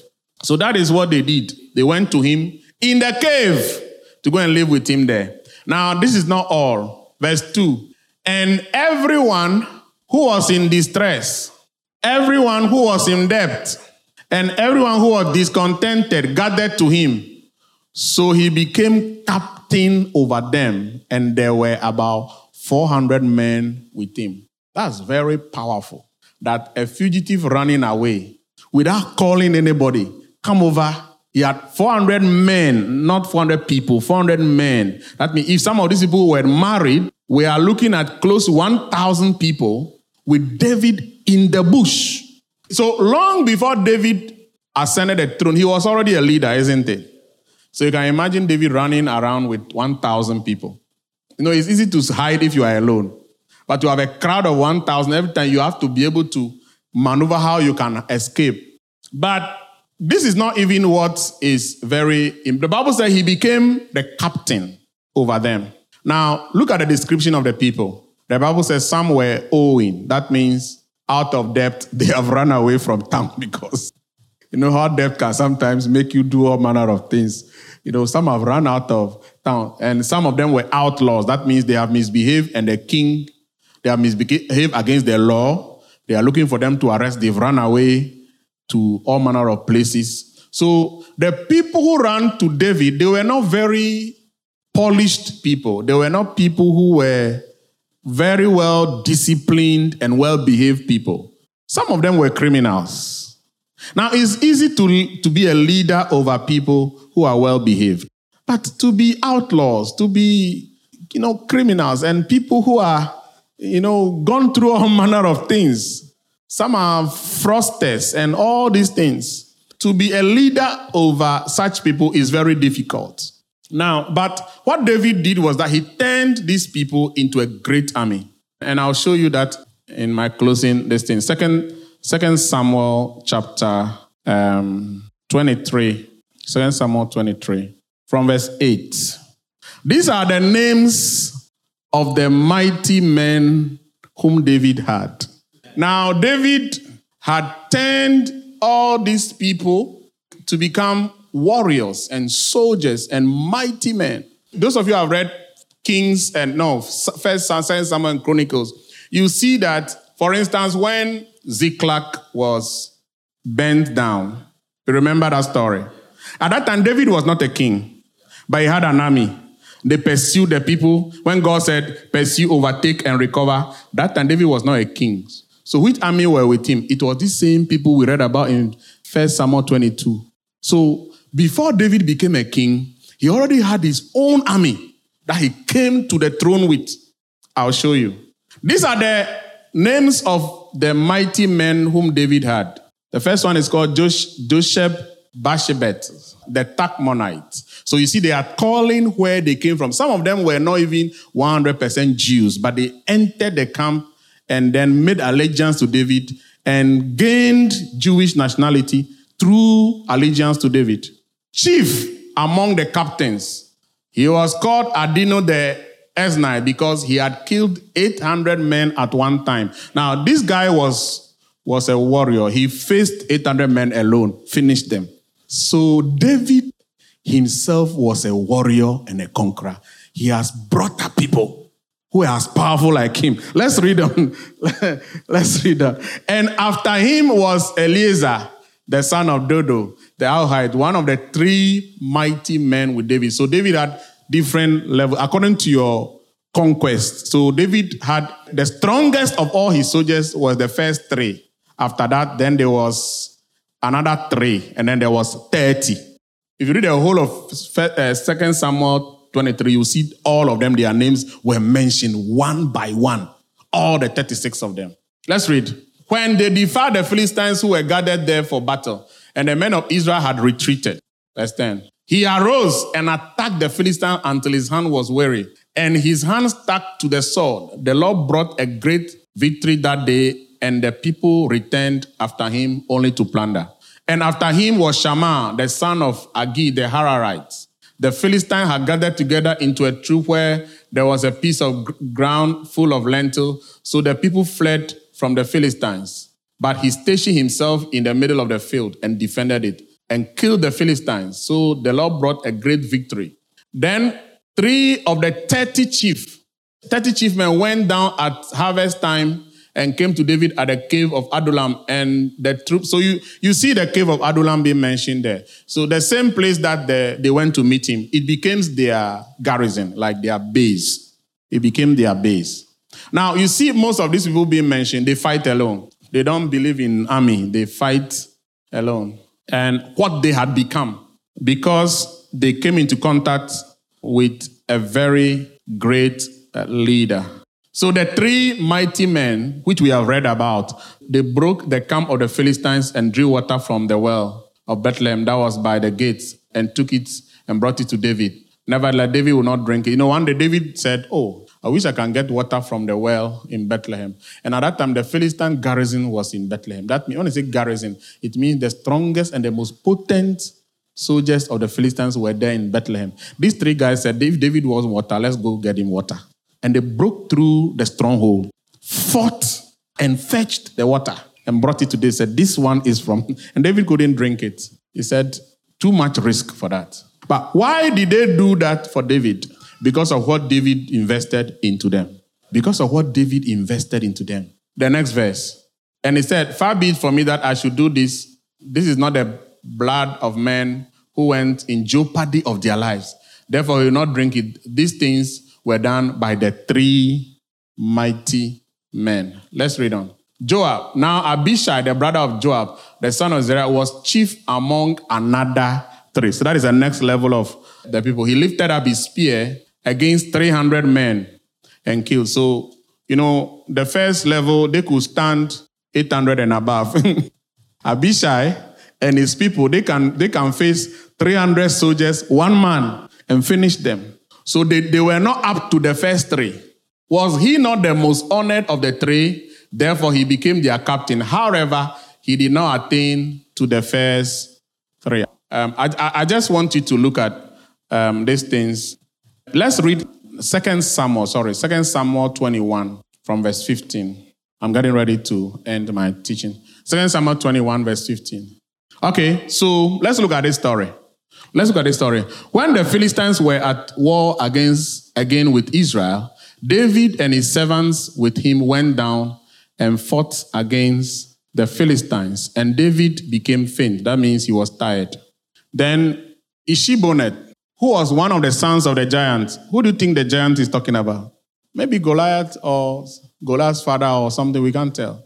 One of the Philistines, the Bible called him the son of the giant. He decided to, he said, the weight of whose bronze spear was 300 shekels, who was bearing a new sword, thought he could kill David. But Abishai, the son of Zeruiah, came to his aid and struck the Philistine and killed him. Then the men of David swore to him and said, you shall go out no more with us to battle, lest you quench the lamp out of Israel. Now, so that day, if not for Abishai, David would have died. But David had men who had become as strong as him or even stronger, and yet still very loyal. Now, I'm trying to let you see the beginning of these people. People were in debt, people were outlaws, criminals, people didn't have where to go, some of them didn't have a home, who went to David, but look at what they have become. Give me the next verse. Now, it happened afterward that there was again a battle with the Philistines at Gob. Then Sibbecai, the Hushathite, killed Saph, who was one of the sons of the giant. So Goliath was not the only problem for Israel. There were many other giants that came later, but David didn't kill any of them. He trained people who killed them. David trained people who could take them on and kill them. Again, there was war, and there was war at Gob with the Philistines, where Elhanan, the son of Jair, the Bethlehemite, killed the brother of Goliath. So now, I think the other people who are being called sons of the giant were either Goliath's brothers. So David's mighty men, he said he killed the brother of Goliath, the Gittite, the shaft of whose spear was like a weaver's beam. Look at verse 20. Yet again, there was war at Gath, where there was a man of great stature who had 6 fingers. These are the people we call the Bible Anakims. They have 6 fingers, 6 toes. Tall, huge, some of them are 10 feet. When you see him coming, nobody will tell you run. It is David and his mighty men who wiped out the whole of that race. Wiped them out clean. 6 fingers on each hand and 6 toes on each foot, 24 in number. And he also was born to the giant. So when he defied Israel, Jonathan, the son of Shimea, David's brother, killed him. These 4 were born to the giant in Gath and fell by the hand of David and by the hand of his servants. Last scripture. David had experienced a coup d'etat. What is happening here? David's son, Absalom, had revolted and done a coup, successful coup. And the whole of Israel and the armies of Israel had gone on Absalom's side. But let's look at what happened. 2 Samuel 15, verse 14. David said to all his servants who were with him at Jerusalem, arise and let us flee, or we shall not escape from Absalom. Make haste to depart, lest he overtake us suddenly and bring disaster upon us, and strike the city with the edge of the sword. So there was a time in David's life, he realized his life was in danger if he stays in Jerusalem. You see, warriors know when to run and when to stand. Generals know that very well. That sometimes you need to lose a battle in order to win the war. The next verse. And the king's servants said to the king, we are your servants, ready to do whatever my lord, the king, commands. Then the king went out with all his household after him. But the king left 10 women, concubines, to keep the house. And the king went out with all the people after him and stopped at the outskirts. Then all his servants passed before him, and all the Cherethites, all the Pelethites, and all the Gittites, 600 men who had followed him from Gath. Now, this is where my emphasis is. I took you through a whole process of seeing that David has started training his army from the cave of Adullam. David started training an army of people who were with him for many years before he became the king. So when he became king, these people were his close circuit soldiers before they were the general army of Israel. Now, this is what happened. During the coup, the general army of Israel all of them went on Absalom's side, but the people who came from the bush with him, they were with him. And these are the description of them. You know, some of you, if you like, you can find out the meaning of this word. The Cherethites, the Peletites, the Gittites. These were the people that met him. Some Bible commentaries say some of them were mercenaries, living in the bush. They live by raiding people, and then, they're living criminal lives. And David turned them into an army, very organized. And the wonderful thing about these people is that they were very loyal and very faithful and very committed. Just 600, but they were dangerous because one can take 800 people. So you can imagine, these people never left him. And it was these people that went to fight to regain the throne for David. Now, look at where their life started from the cave of Adullam. They were nobodies. So I just want you to see, David had a very great and fantastic army, but he did not pick them out from very well organized sources. But I'm saying that mentoring is very powerful because it can turn the worst of people into the best of leaders. If it's well done, if the mentor is good, the follower is good, the result is always amazing. The result is always amazing. The result is always fantastic. And so I want you to understand something. How much you take leadership development seriously determines the results and the outcomes you make in life. Because leadership is not an issue in the church, it's a life you live. David became a great king because his leadership skill was fantastic. Right from the bush, all the way to the throne, and the rest of his life. He achieved such success, was so greatly respected, not just because he was king. Remember, many kings came after him, but none of them was as great as David. Why? Because leadership is not just about a title. It's about who you are. And I want to encourage every one of you to understand something. If you want to get very, very far in life, mentoring is something you don't play with. Don't play with it. Take advantage of it. Do it well. And the results will be amazing. There is no self-made person anywhere. There is no self-made person anywhere. Every great person you see in the world can trace his success to somebody he decided to follow. Apostle Paul said, I was a student of Gamaliel. Moses, the man who talked with God face to face, he had to study under a priest called Jethro. Even Jesus himself, there was a time he didn't preach, he learned. You know that?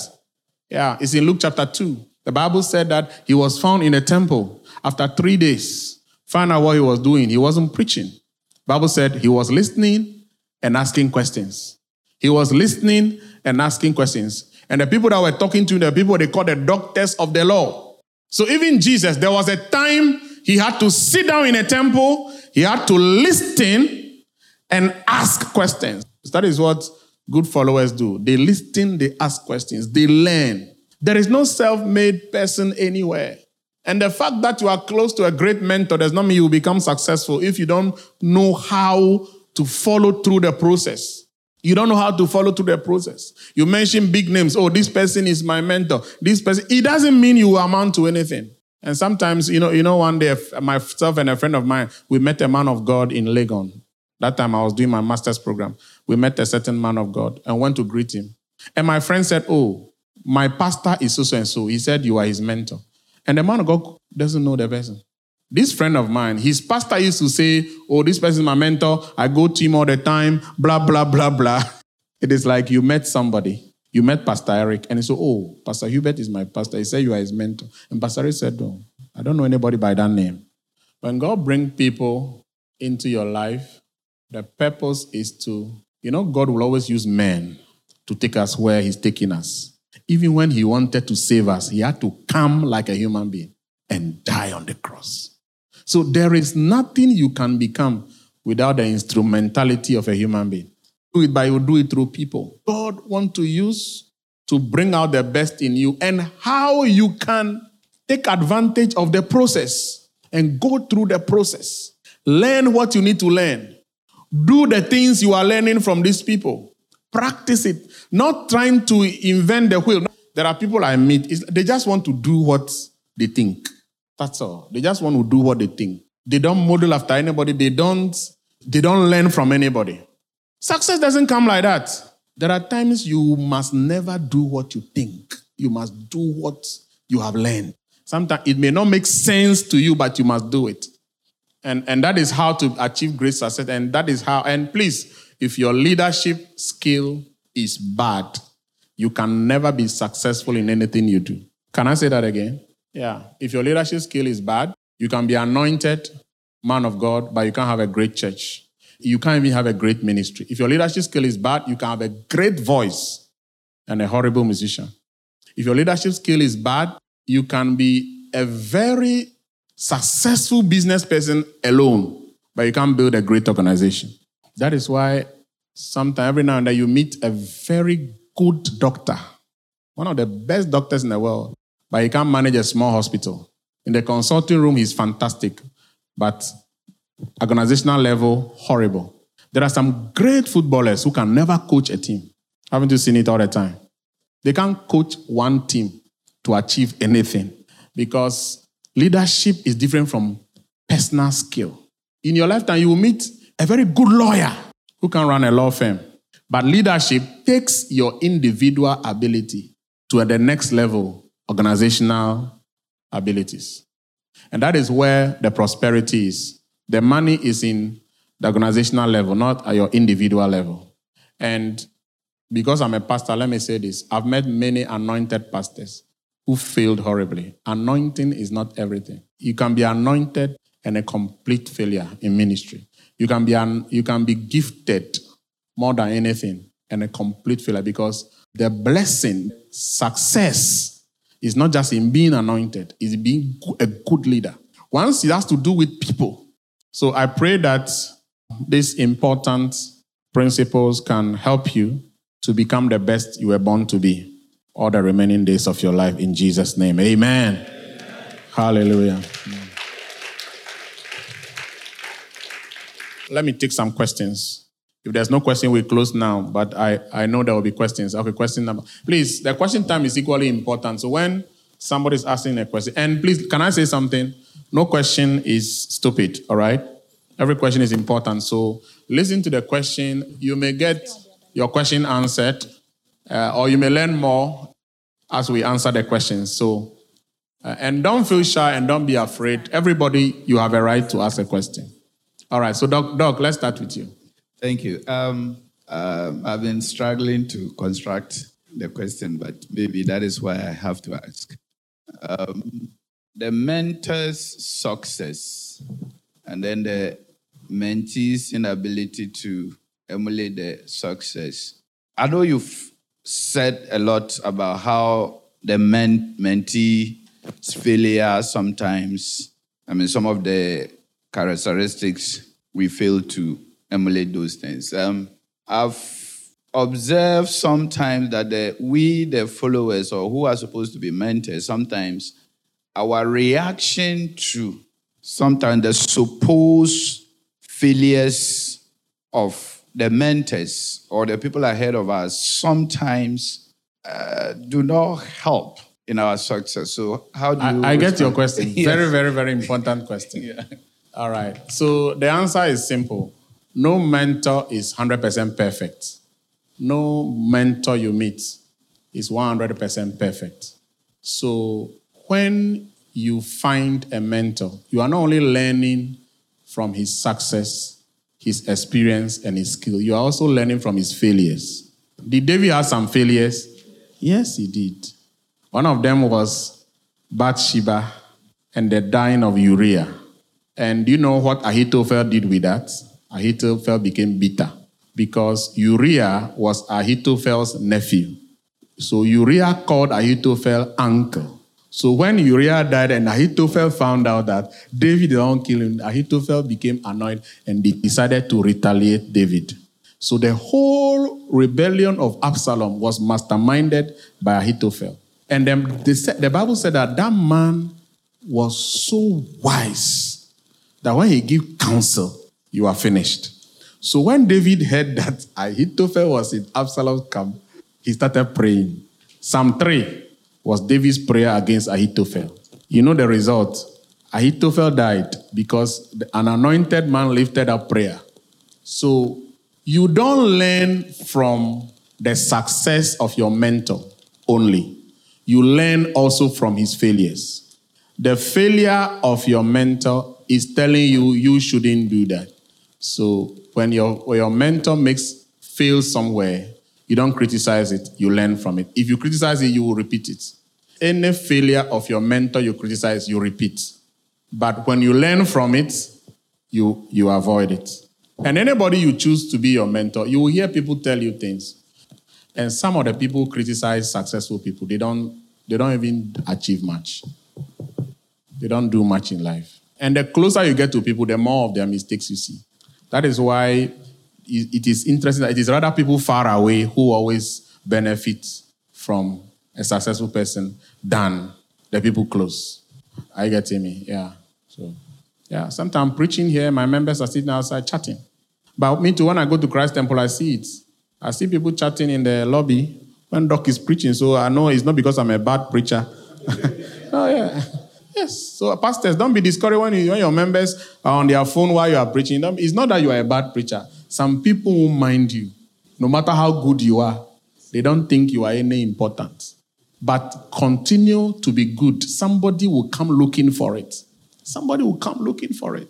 You see the thing? Somebody will come looking for it. So God has a way of making you know if you decide to do something good, just commit to it. All right. Okay. I hope I've answered you. Yes. So.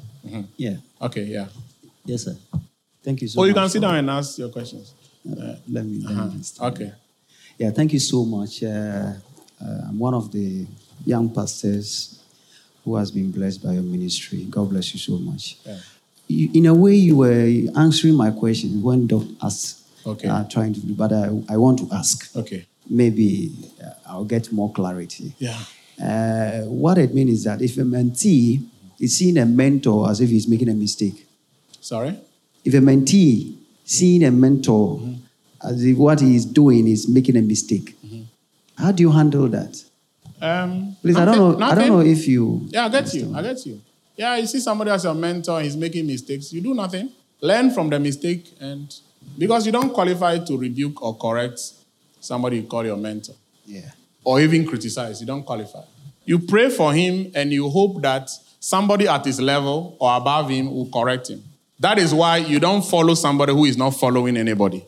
You don't follow somebody who is following nobody. So if the person is truly following somebody, there are some mistakes he will not make.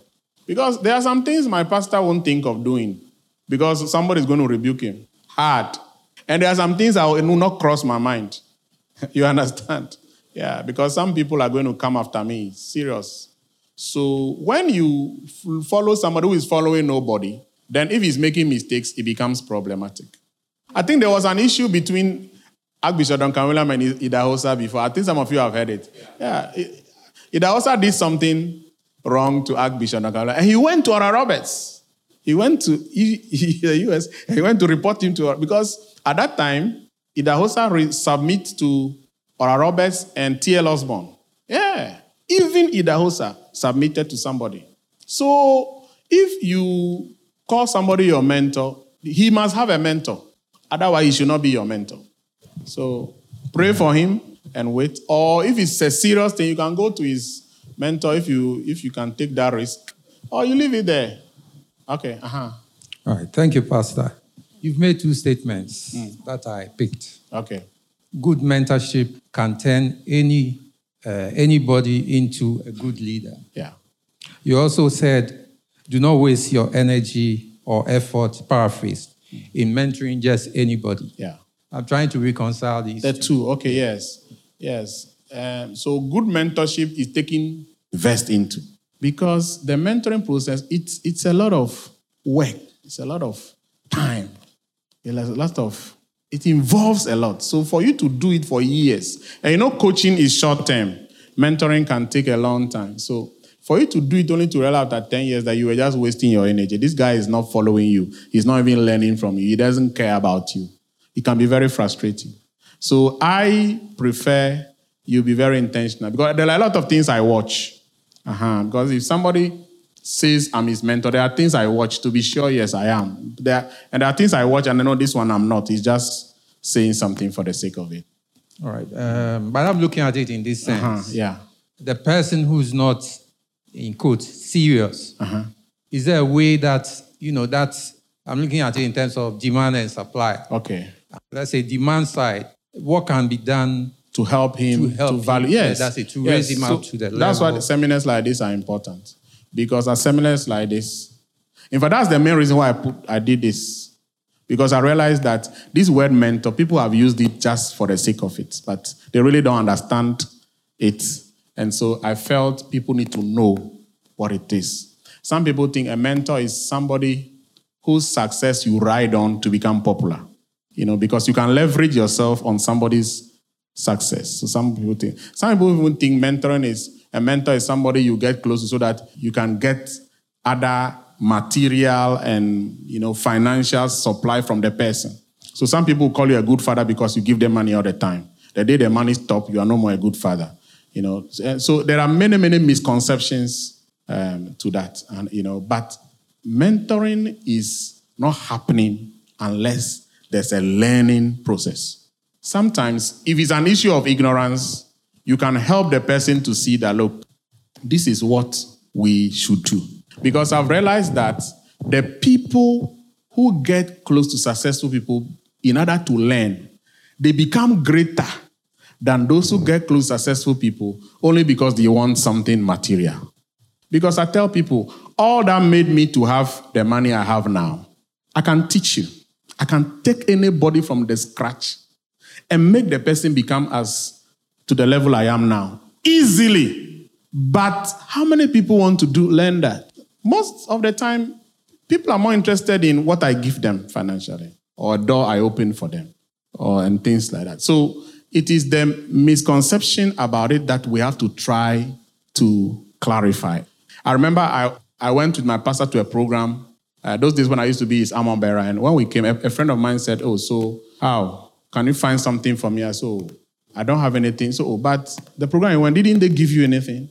And I said, no, I don't follow my pastor to programs because I want to get money. I follow him because I want to serve. And I realized that one of the keys to contacting the anointing is to serve a man of God. So I follow him, carry his Bible. When his ministry, I carry the oil bowl. I did that for years. Today, I'm not carrying his Bible. I'm not holding his oil bowl. And I'll never need any money from him. By the grace of God, I'm telling you. I don't need his money.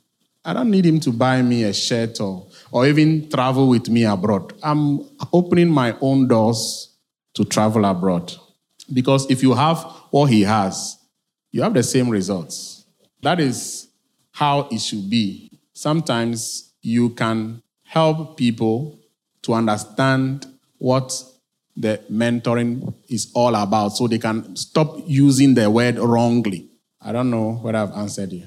Yeah, I think I've got it. I think attitude of the mentee is ultimate. Very, very. That is it. The attitude. So the attitude is not to learn. I think I have a 3 question. 3, okay, let's go.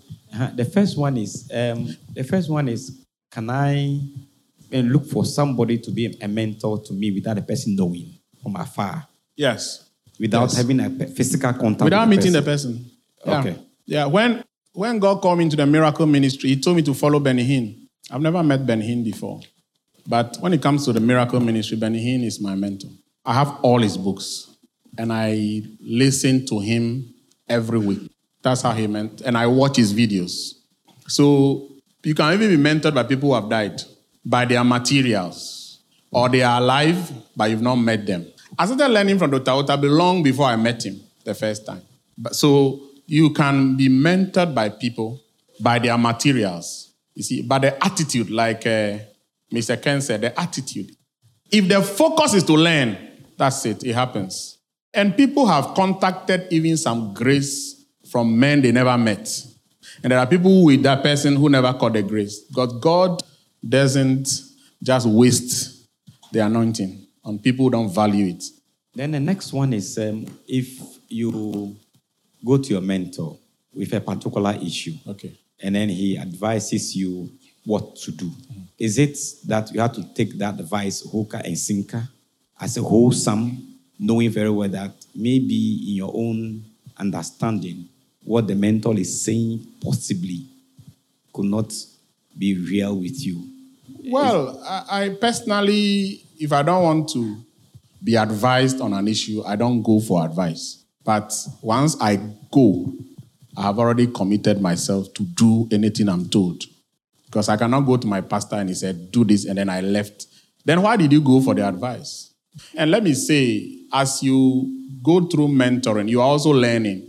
You are also growing. So there are things you should be able to manage at your level. There are things you should be able to know how to handle.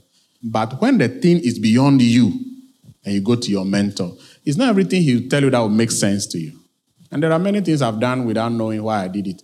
Yeah. For example, when my landlord came that he's selling here, I called my pastor, he said, buy it. I didn't say one more thing, buy it. I'm building a chapel, and this place out for sale. He said, buy here. Then he started a whole challenge for me. And then I went to Pastor Kujo, he said, buy it. So the question you ask them, what happens to that project? For now, let me obey what they are saying. So my issue is, if you don't want an advice on an issue, don't go for it. Do what you think you can do, and let's hope it works out. If it doesn't work out, you learn from your failures and you move on. But once you go, if you don't take it, the person won't say anything. But you have given him an impression of yourself. Because sometimes what makes mentors to take you seriously is what you did with some of the most unreasonable things they said. That is what they watch. Reverend, my last question is this. Okay. I'm drawing it from David's interaction with his son Solomon. Solomon, yeah. When he was about to pass on, and after Solomon was crowned a king, David called Solomon and advised him. But David said something, when I read it, doesn't make so much sense to me regarding his army commander, Joab. Yeah. And I was wondering, he told his son to deal with Joab at the wisdom he himself wished to. But if you look at the advice, you realize that even though Joab did something for him, David wasn't comfortable with. Because his argument was that Joab kills so people. Yeah. So David asked the son to deal with him. And immediately... In summary, he was telling Solomon, kill him. Exactly. Because he said, don't let him die peacefully. Yes. My question is, can a mentor enemy become your enemy? Sometimes. Sometimes, yes. Your mentor's enemy can become your enemy. Because taking sides with your mentor's enemy is disloyalty. So for me, anybody who speaks evil of my pastor, I don't have anything to do with you. How will you feel if the most trusted person in your church takes sides with your enemy? How will you feel? You feel betrayed. Your mentor's enemy. If somebody hates Dr. Otabil, me and him, we can't get along. I was asked to come and do a program on a particular TV station before. And that guy, the owner of the TV station, he always liked insulting Dr. Otabil and all the time. And I told the people I cannot come because I don't want to end up insulting him too. So sometimes you have to be very mindful of it can affect you. Yeah, big time. Sometimes you can be here and you just see that you have been moved somewhere. You don't even know what you have done. But it is because of some of these things. So remember, Joab was among the people who went to David in the cave of Adullam and was with him all through. So David was angry with Joab, but he couldn't touch him because it would be a sign of this unfaithfulness or ingratitude. And remember, all those great warriors that we read about, Joab was their commander. And Joab was also very influential and powerful. David decided, no problem. Joab killed Abner without David's knowledge. Joab killed another guy called Amasa. Amasa was the general of the tribe of Benjamin. And David wanted to use him to replace Joab. And Joab saw the trick quickly. He finished him. And Joab had a lot of disloyalty in him, but he was also a very useful warrior. Like, he fights his heart out for David. So now what do you do with such a person?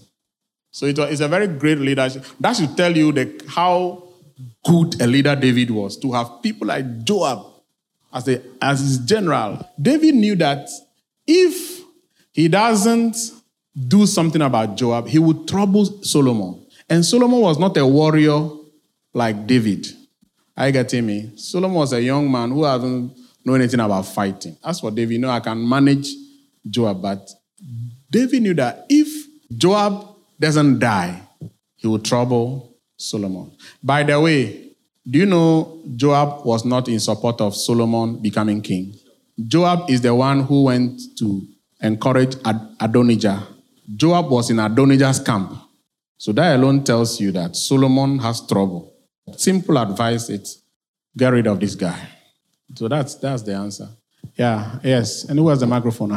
Pastor, please, I wanted to ask about, for somebody like my kids, I've always had, growing up, I've always had guys, men, as my mentors.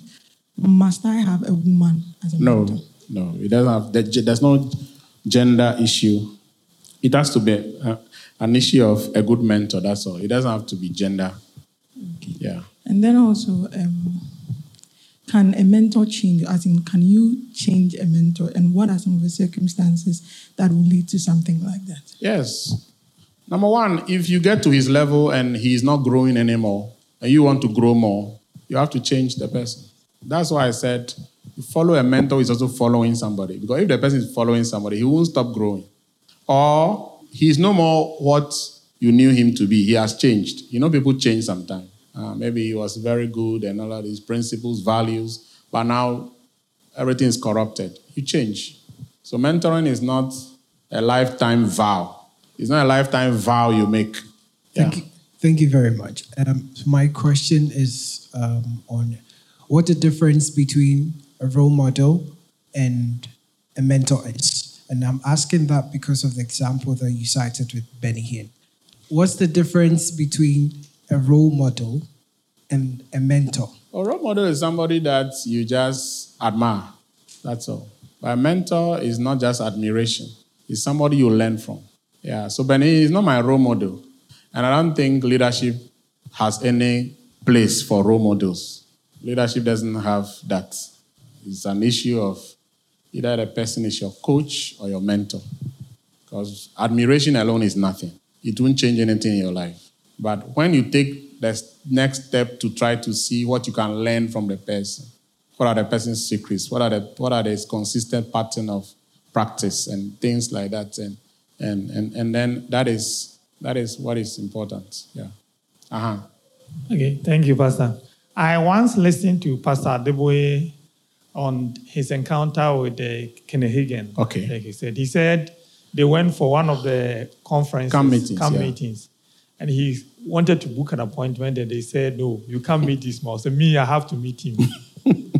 So he managed to get an appointment with him, and others from Africa also went there. And when people sat, he asked him, what do you want? People say, I want to distribute your books. Others say, I want to do this. So when he went there, he asked, what do you want? They said, me, I want everything in you. Everything in you. The man said, okay. Then the man prayed for him. He said by the time he raised up, it means he fell under the anointing. So based on it, means that the man transferred something to him. Yeah. So the question is, for him getting that impartation, was it because he followed the man with his heart? Because we made a very important point that people always believe that when this man lays their hands on me, I will get the transfer of anointing. Yeah. Which Dr. Tabel made a comment in Kumasi, and people misunderstood him about impartation. So the question of is following somebody with your heart and the person transferring whatever he has to you, like Pastor Adeboye's case. How important it is, especially in ministry, because I know a lot of pastors believe in this man prays for me. Even if I greet this man, that will transfer a lot of anointing to me. How dynamics? Without any mentoring process, without any deliberate process of learning from somebody and following the person consistently over a period, no laying on of hands will impart anything. The reason why Adeboye received something is because he probably has been following him for a long time, listening to all his teachings, reading his books, trying to model after him and all that. So and you see, God looks at the heart. That is one. He looks at the heart. And he doesn't only look at that, he looks at your motive. Why do you want that anointing? Somebody else will say, oh, let me get that anointing so that I can build a beach and get a lot of money in my pocket. You understand? So even the motive behind the desire for the anointing, God looks at that before him. So some people won't get anything because God doesn't want to give. I mean, look at Elijah and Elisha. Elisha served Elijah for a long time and learned a lot. So what happened by the river Jordan was just the climax. In the case of even Elijah and Elisha, Elijah did not even lay hands on him, but he still received the anointing because the anointing is not only transferred by laying on of hands, but when the condition is met, it gets transferred. It gets transferred. Like, Oyedepo's case, he never met Canadian personally. He said he was sitting in the congregation when something happened to him. He felt the power of God upon him and he heard the voice of God in the camp meeting. So people had different experiences. I know people who have slept, dreamt, saw a man of God came to him, prayed for him, and from that day. So the thing, it's God, but you have to make sure that you are doing things right. Any more questions? No more questions. Okay. Put our hands together. Let's rise up and pray. Let's rise up and pray. I want you to pray for yourself. I want you to ask the Lord to give you grace. And I trust God that some of you here, in the near future, you will rise to very sensitive places of leadership and influence. And God will do great things with your life and make a difference in other people's life. Amen. I want you to ask God. Leadership is not an easy thing. It is a very, very challenging responsibility. But God is looking for people. Amen. Ezekiel 22 verse 30 says, I sought for a man that will stand in the gap. So God is always looking for people. And I think some of you should reach out to God today and say, Lord, I'm here. I want to be one of the people you can trust. In your family, God is looking for somebody. At your workplace, God is looking for a man. In our nation, God is looking for people. Even in our churches, God is looking for someone. Amen. God is looking for people. God is looking for people. The Bible said that many are called, but few are chosen. So there is always scarcity and shortage of the right materials, the people that can become very influential and very outstanding in their field of endeavor. And I think that you can become one of such people that God will raise to make a difference. And so I want you to pray right now. Commit yourself into God's hands. Ask Him to give you more wisdom and understanding.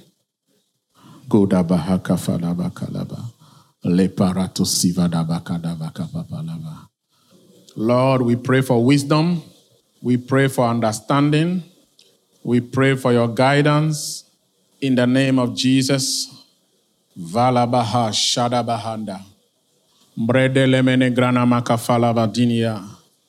Nero de lavo barato sidavaha kapadagada vakadava. Thank you, Lord. I give you praise. I give you glory. I give you honor. I give you adoration. I bless your holy name. I exalt you, Lord. Receive the glory and the praise. Blessed be your name forever. In the name of Jesus. Thank you, Lord. Thank you, Lord. Thank you, Lord. Thank you, Lord. Thank you, Lord. Thank you, Lord. Thank you, Lord. Thank you, Father. I give you praise. In Jesus' name. Father, today I thank you so much for everything that you have caused us to learn. I pray for everyone that has been a part of this seminar. I ask that you give everyone wisdom and understanding. I pray in the name of Jesus that the Spirit of God, the Spirit of excellence, the Spirit of wisdom and revelation will come upon everyone. In the name of Jesus, the power of God that causes, that creates intelligence, that creates discretion and prudence, that guides people into success.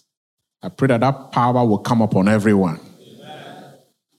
In their deliberations, in their decisions, in their thinking, and in all that they do, may they excel.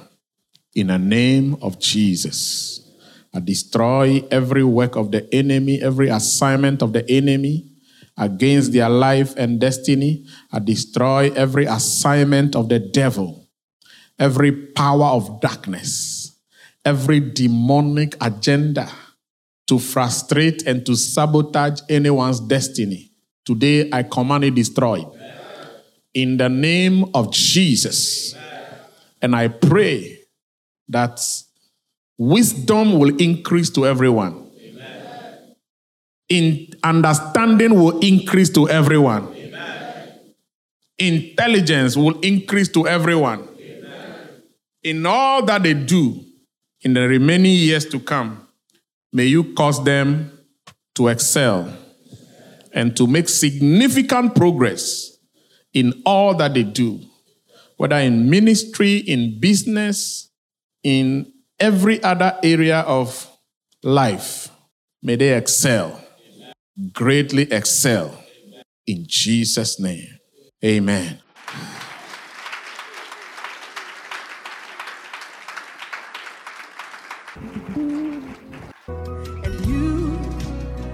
Hope you've been blessed by today's message. You can contact Reverend Hubert on 030-340-7970 or 024-33-11201. Remain blessed.